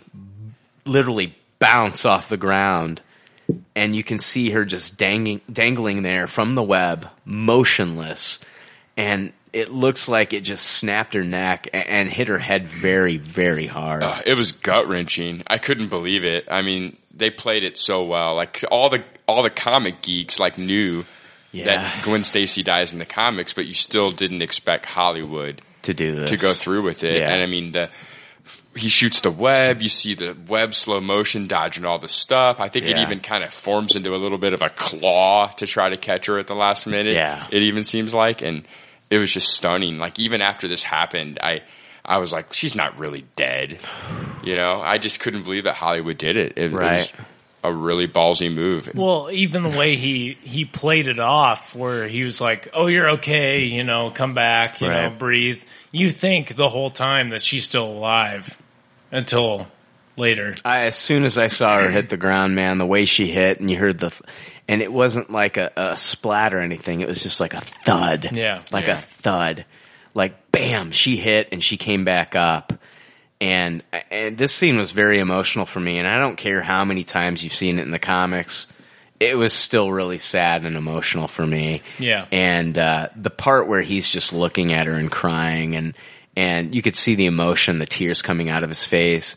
And then the fact that all of a sudden you see this little bit of blood come out of her nose. Yeah, that's when you knew. Oh, God. I mean, I'm seriously, like, tearing up in the theater. Like, Mark Webb has done such a great job to show the love story between these two characters, and then the loss. Yeah. You know, you've had, and this whole movie has been about loss for Peter Parker. I mean, he lost his parents, he lost Uncle Ben, you know, he lost Captain Stacy, you know, he's been losing, you know, Gwen Stacy, you know, not only in a relationship, but losing her to England, and he finally gets her back, and then we have the loss of Gwen Stacy again. It's just like, how much can this guy take? Well, even the loss of Harry Osborn. Yeah, the loss of his best friend. Yeah. I mean, and we're watching another loss here in another life that's been lost because of, and it feels like it's because him being Spider-Man. Right. That's why he lost her. Right. And this is where he kind of like hangs it up for a while. But, you know, like we talked about, you know, and we heard Jamie Foxx talk about the different endings in this movie. There were several different endings in this film, including one where the Goblin snaps Gwen's neck with his bare hands. Oh, shit. But this was deemed too violent for a PG-13 rating. A version where the Goblin fatally stabs Gwen was also filmed. Ultimately, both were cut and were replaced with the version that is seen in the film, which closely resembles the comic book version of the events. Yeah.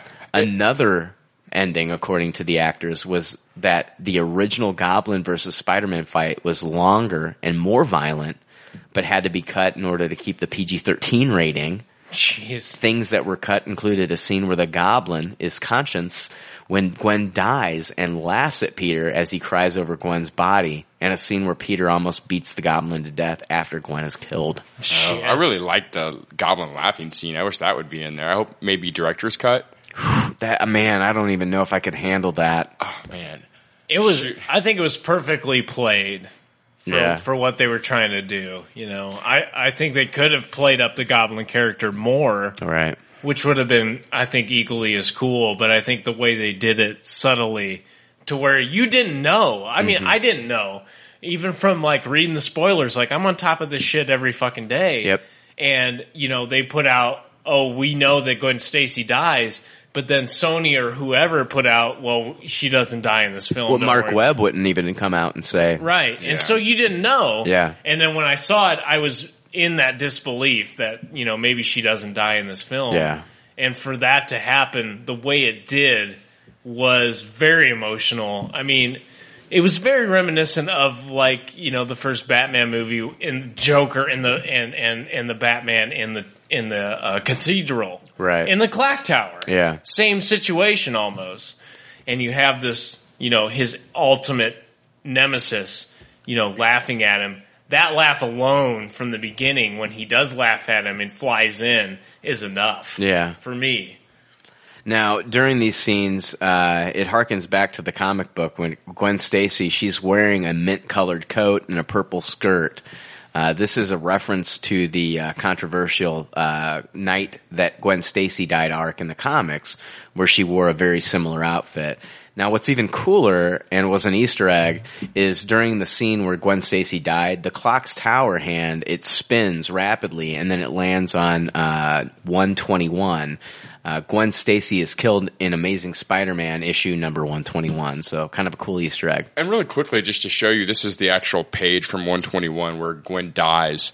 And it's very similar to what happens in the movie. Really, the only difference is her neck snaps, not by hitting the ground, but just by the physics of the web not being strong enough to support her whole body. And basically, Spider-Man, even more so in the comic, kills her himself. Right, yes. It's very traumatic. It's, right.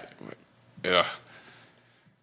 Yeah, I mean, one of the biggest, probably the biggest death in comics at that time. You know what I'm saying? Nobody saw it coming. Yeah, before. Well, unless you read the front of the cover of the book, which gave it away. But before that, the only people that died in comics were the Uncle Bens and the Bruce Wayne's parents. Right. And the supporting characters like that were never, like, killed off in that fashion. It was true. One of the biggest moments in comic history. It really was. That's Stan Lee and Jack Kirby were just amazing when it came to stuff like that. Yeah. Yeah, no, that's Ditko, isn't it? Oh, Ditko. Yeah, Steve. You're right. Steve Ditko, you're right. Yeah, and that issue itself might even be Ramada Jr., or Ramada Sr., I mean. Senior, yeah. Oh, it's a Gil Kane issue. Okay. Jerry Conway, Gil Kane wrote that. Gotcha. Okay. It was one of those stories that I didn't read, but I knew the story before I read it. You know what I mean? It was one of those things that was, you just knew it as a comic book reader that this happened in the Spider-Man mythos.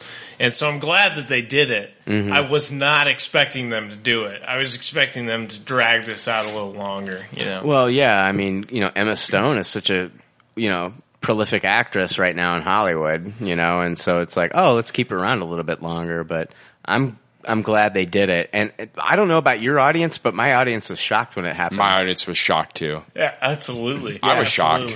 A buddy of mine who's actually, he's one of our Facebook posters, Mark Johnson, like he didn't know the story, and he was like, I love this movie, and like I couldn't believe that she died. And I was like, yeah, it happens in the comics. He's like, I didn't know that, but man, it was really sad. It's one of those stories that they put on the back burner, and I think it does discredit to the story of Gwen Stacy.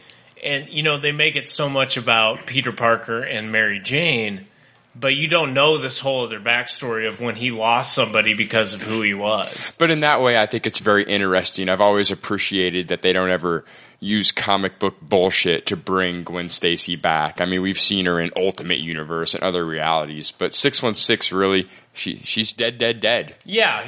But, and for them to do that and make it a point in the cinematic universe when Mary Jane is such a huge character to Peter Parker, right? To actually make that story prevalent was a huge issue, and I think I'm glad that Mark Webb decided to go that route. Well, it's just really cool that it's almost like, okay, Gwen Stacy's dead, but will he ever love again?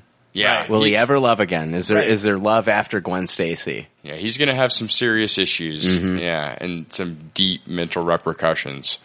from that. So we see Peter Parker, and he goes and he visits the gravestone every day. It looks like they show it over time. Great but like scenes. different, yeah. Some great scenes of Peter Parker. You know, you can see warm weather, and he's there in the winter time, and it's a 5-month period that he's visiting her. You know, on and off. You know, just visiting her gravestone, and.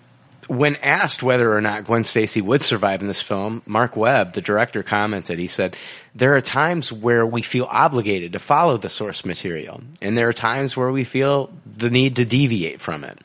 And besides, Emma Stone is a very talented actress, and we all like having her around.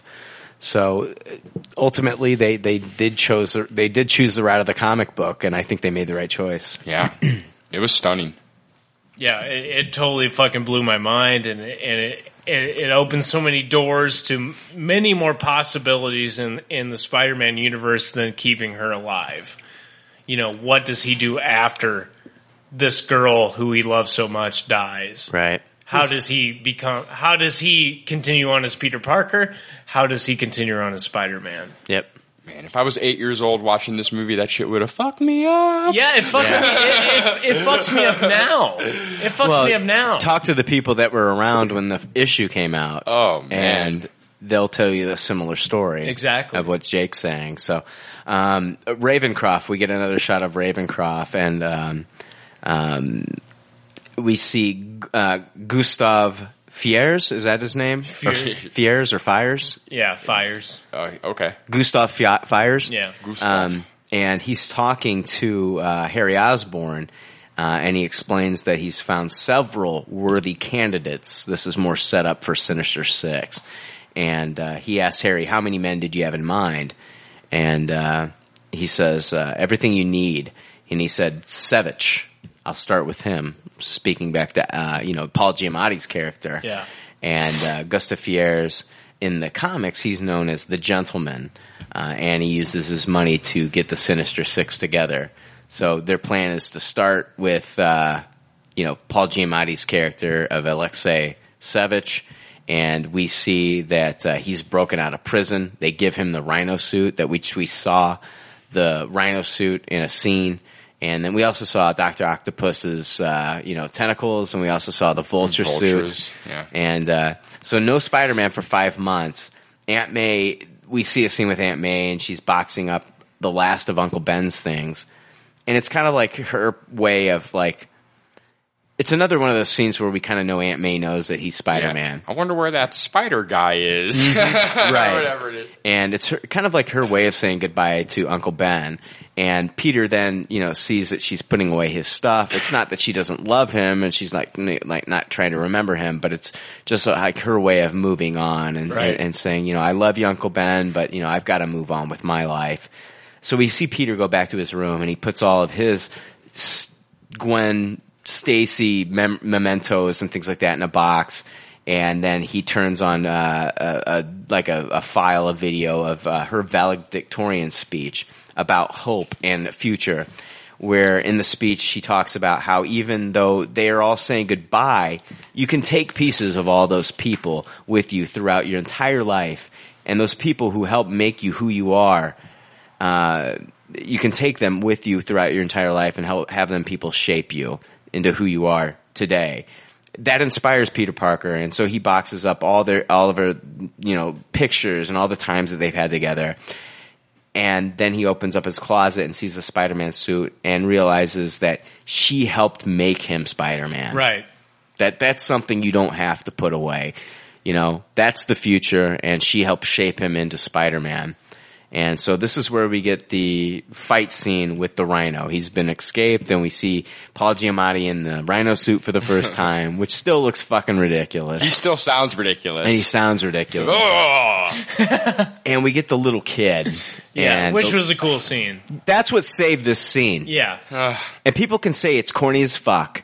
Jake, I'm already looking at you. And you're thinking it's corny as fuck. I love that scene. But you got the little kid, and he's wanting to be brave. And like we talked about last week with that Batman, the Bat Kid. Anybody can be Batman. Anybody can be Batman. And anybody can be a hero. And that little boy, the same little boy that was bullied, was inspired by Spider-Man.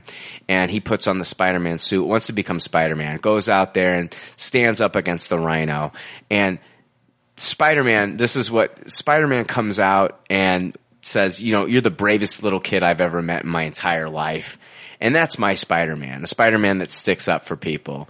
And it sticks up for the little guy. Just the timing of the scene was annoying to me. Like, the windmill scene was great, and I went all at the windmill scene. The turbine, the wind turbine. Yeah, but this scene, it's like, the Rhino basically just stands there and just watches this play, too. I don't think that we're going to show the Rhino just blowing this little fucking kid away, though. But that's exactly, it's basically like a Pandora's Box plot line like that, where it's like, well, we know this ain't going to happen. I know. So he's just going to stand there and...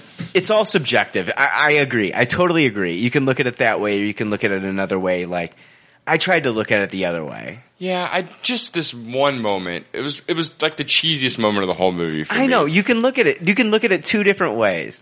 But I looked at it as a way of like, I don't think we're going to see it like the Rhino blowing this little fucking kid away. Well, let's say for the argument, he doesn't blow the kid away. Spider-Man's basically standing there taking part of the drama too. Blow Spider-Man away during that part. You might hit the little fucking kid. Because I'm sure it really gives a fuck about whether or not he hits the kid or not. I know. To shoot Spider-Man. I know. I think he's already a failed member. I'm sorry. I think it appeals to the true fanboy of who Spider-Man is as the character. Yeah. This Spider-Man sticking up for the nerdy, geeky There was kid. no Spider-Man for 5 months. This little kid felt like if there's no Spider-Man, I'm going to step into Spider-Man's shoes.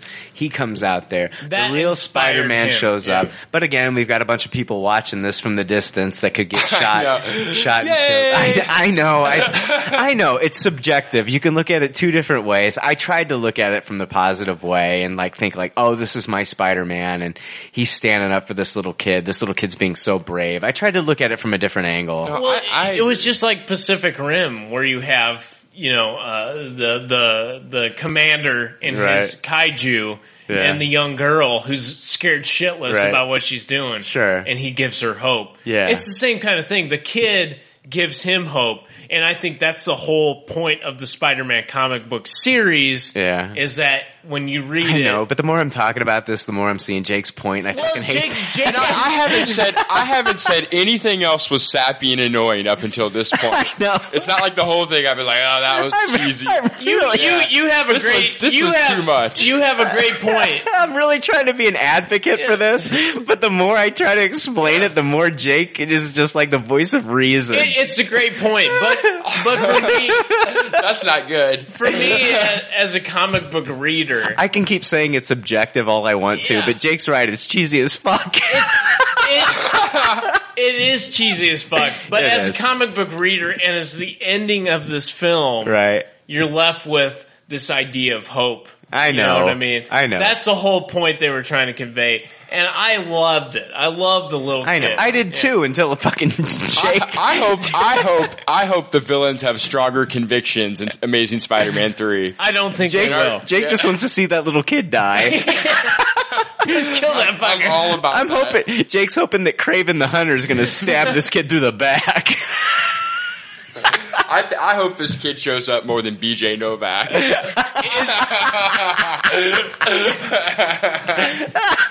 Is he Nova?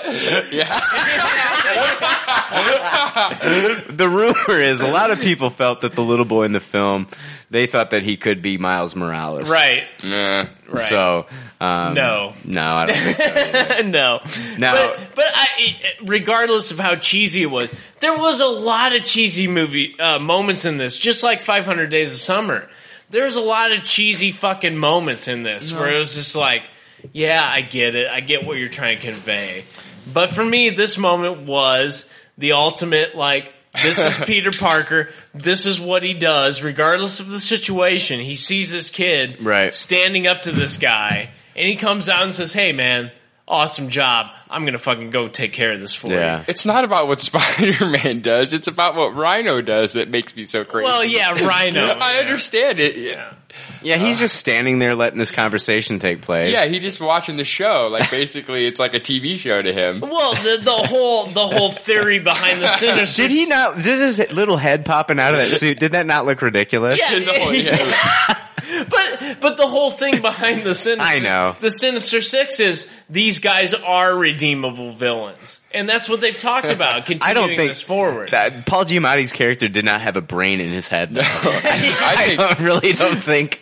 I always think about what you said, Brian, that it looked like a Jaeger took a shit and Paul Giamatti climbed into it. I mean, that's the perfect description of that. That's true. That's true. I mean, the design. I mean, we can talk about that for days. Yeah. But I think that scene was a good scene. I think it harkened back to what we like about Peter Parker. Boo. So, the movie ends. We get the credits. Then we get the fucked up mid-credits scene.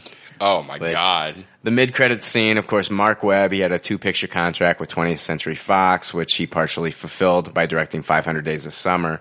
He was supposed to, I think, do another movie called 500 Days of Fall, which never happened. The second feature would have conflicted with his schedule for directing this film. To be released from that obligation of doing that second film, they shot the X-Men trailer. Yeah. They threw in that X-Men trailer from Fox. And they did it for free. The film's mid-credit scene, it teases a scene from X-Men Days of Future Past, while The Amazing Spider-Man 2 is produced by Sony. This is a Fox movie. And so that was kind of thrown in there. It was kind of a weird scene with Mystique and Toad and breaking them out of this prison, like military prison where they were going to get shipped off or something like that. It was fucking weird. It was fucking weird. My whole audience was confused. Mm-hmm. Like, what the fuck is this? My audience was confused too. Yeah, and I heard that's just a scene from the movie too. It is. Well, yeah, and it wasn't a good scene. It wasn't a good scene necessarily. Yeah. Toad didn't look cool. Toad looked stupid. Definitely. But what I want to talk about is the credits scene. Yeah. Where they did show like schematics of what these other things that we saw in Oscorp were. And we saw some of... You didn't see any of that. You absolutely fucking saw it. Unless you used the Shazam app. No. This was just like shots of the Vulture's wings or shots of the tentacles from Norman Osborn. I'm not talking about what you're talking about. This is separate. In the background, the immediate credits showed, just like blueprints of like the Vulture. It showed Shocker. It showed Shocker's mask with fucking steam coming out from it. It's Mysterio. No, it was Shocker. No, Jay. It was the pattern mask. No, seriously. It showed the eyeball with the pattern etched mask and smoke coming out from it. When they've already set if you use the Shazam app, it shows 6 pictures that reveal the villains. Green Goblin, Dr. Octopus, Rhino, Vulture, Kraven the Hunter, and Mysterio. If you go online and you look at the pictures, they're labeled as such. Yeah, but that's already come out as discounted. They've already said that that's not true.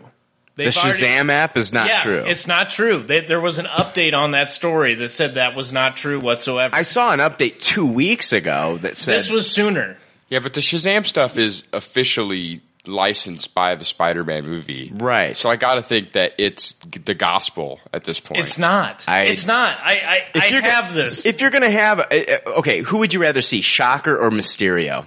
No, I agree. Yeah, it's not that. I agree with you. But they had Shocker's fucking mask. Watch the goddamn end credits. They have his mask. The mask has a vapor coming out of it, which is Mysterio. No, it's the etched mask of the Shocker. The etched mask, the diamond-plated mask. Maybe I can explain. I know what Mysterio looks like. I know, and I know what Mysterio looks like too. I can show you the picture. But hasn't this movie proven that they've taken liberties on the way the fucking characters look? I agree. Does Rhino look anything like fucking Rhino from the comic book? No, I agree. Does Electro look anything like Electro?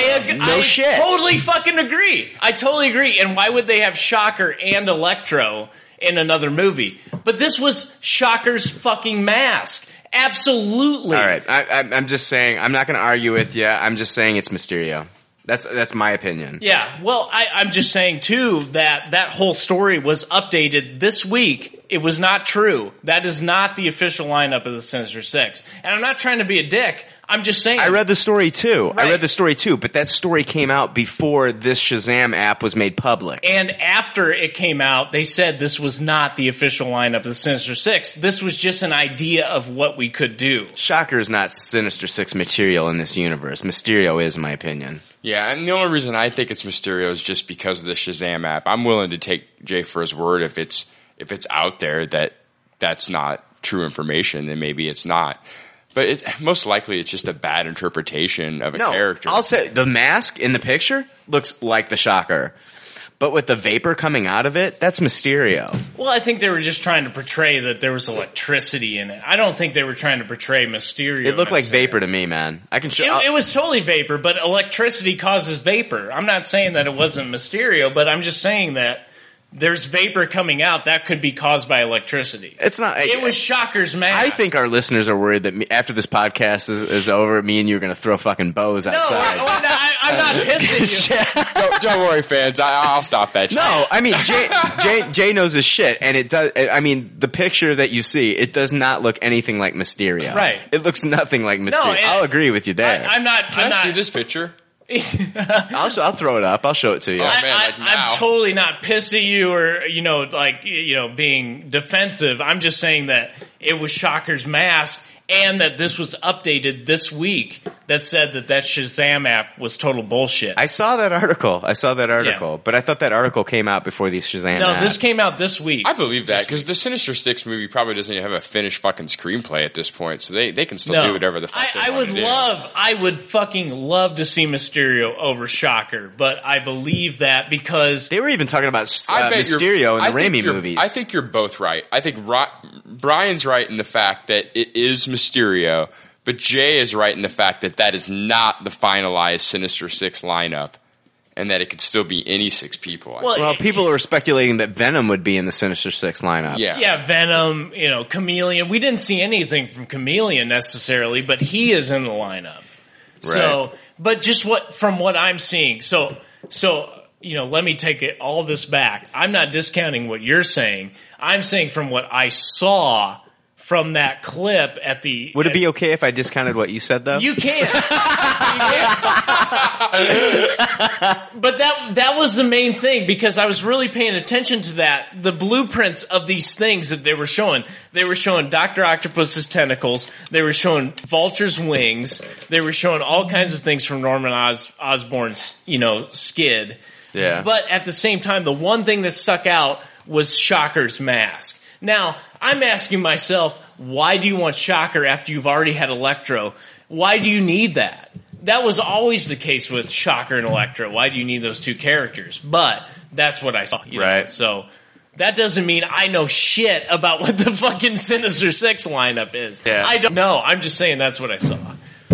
I'm still trying to find these pictures, Jake, because I have them. I just got to find them. I went and got a soda during that. That's fine. Truth be told. A soda pop. No, I totally... Callback humor. But on that point, I didn't see anything else that told me anything else about what Sinister Six was going to be. Nothing. Besides the Vulture's wings and Dr. Octopus. That was it. No offense to you, Jay, but I hope you're wrong because I don't want the Shocker. The Shocker's fucking great. The new Sinister Six series. Are you guys Shocker? talking about the character Shocker? Or are you talking about two in the pink, one in the Sting? No. The new Sinister Six series with the Shocker. The Shocker's fucking great. All right. He's fucking great. And you guys have all been reading that. I've been reading. So don't act like you don't know that. It's Superior Foes of Spider-Man, though, which is the B-list team, and it's more of a comedy. Yeah. I don't want to see that in a actual Spider-Man movie. But he is the main thing in that series. Yeah, he was always in Deadly Foes of Spider-Man back in the day, which was also the same kind of thing. Right. The B-list. I agree. He's a shitty character compared to Mysterio, for fucking sure. For sure. But I saw his fucking mask! Right. Okay, here it is, Jake. I want you to come around here and take a look at this. Here it is.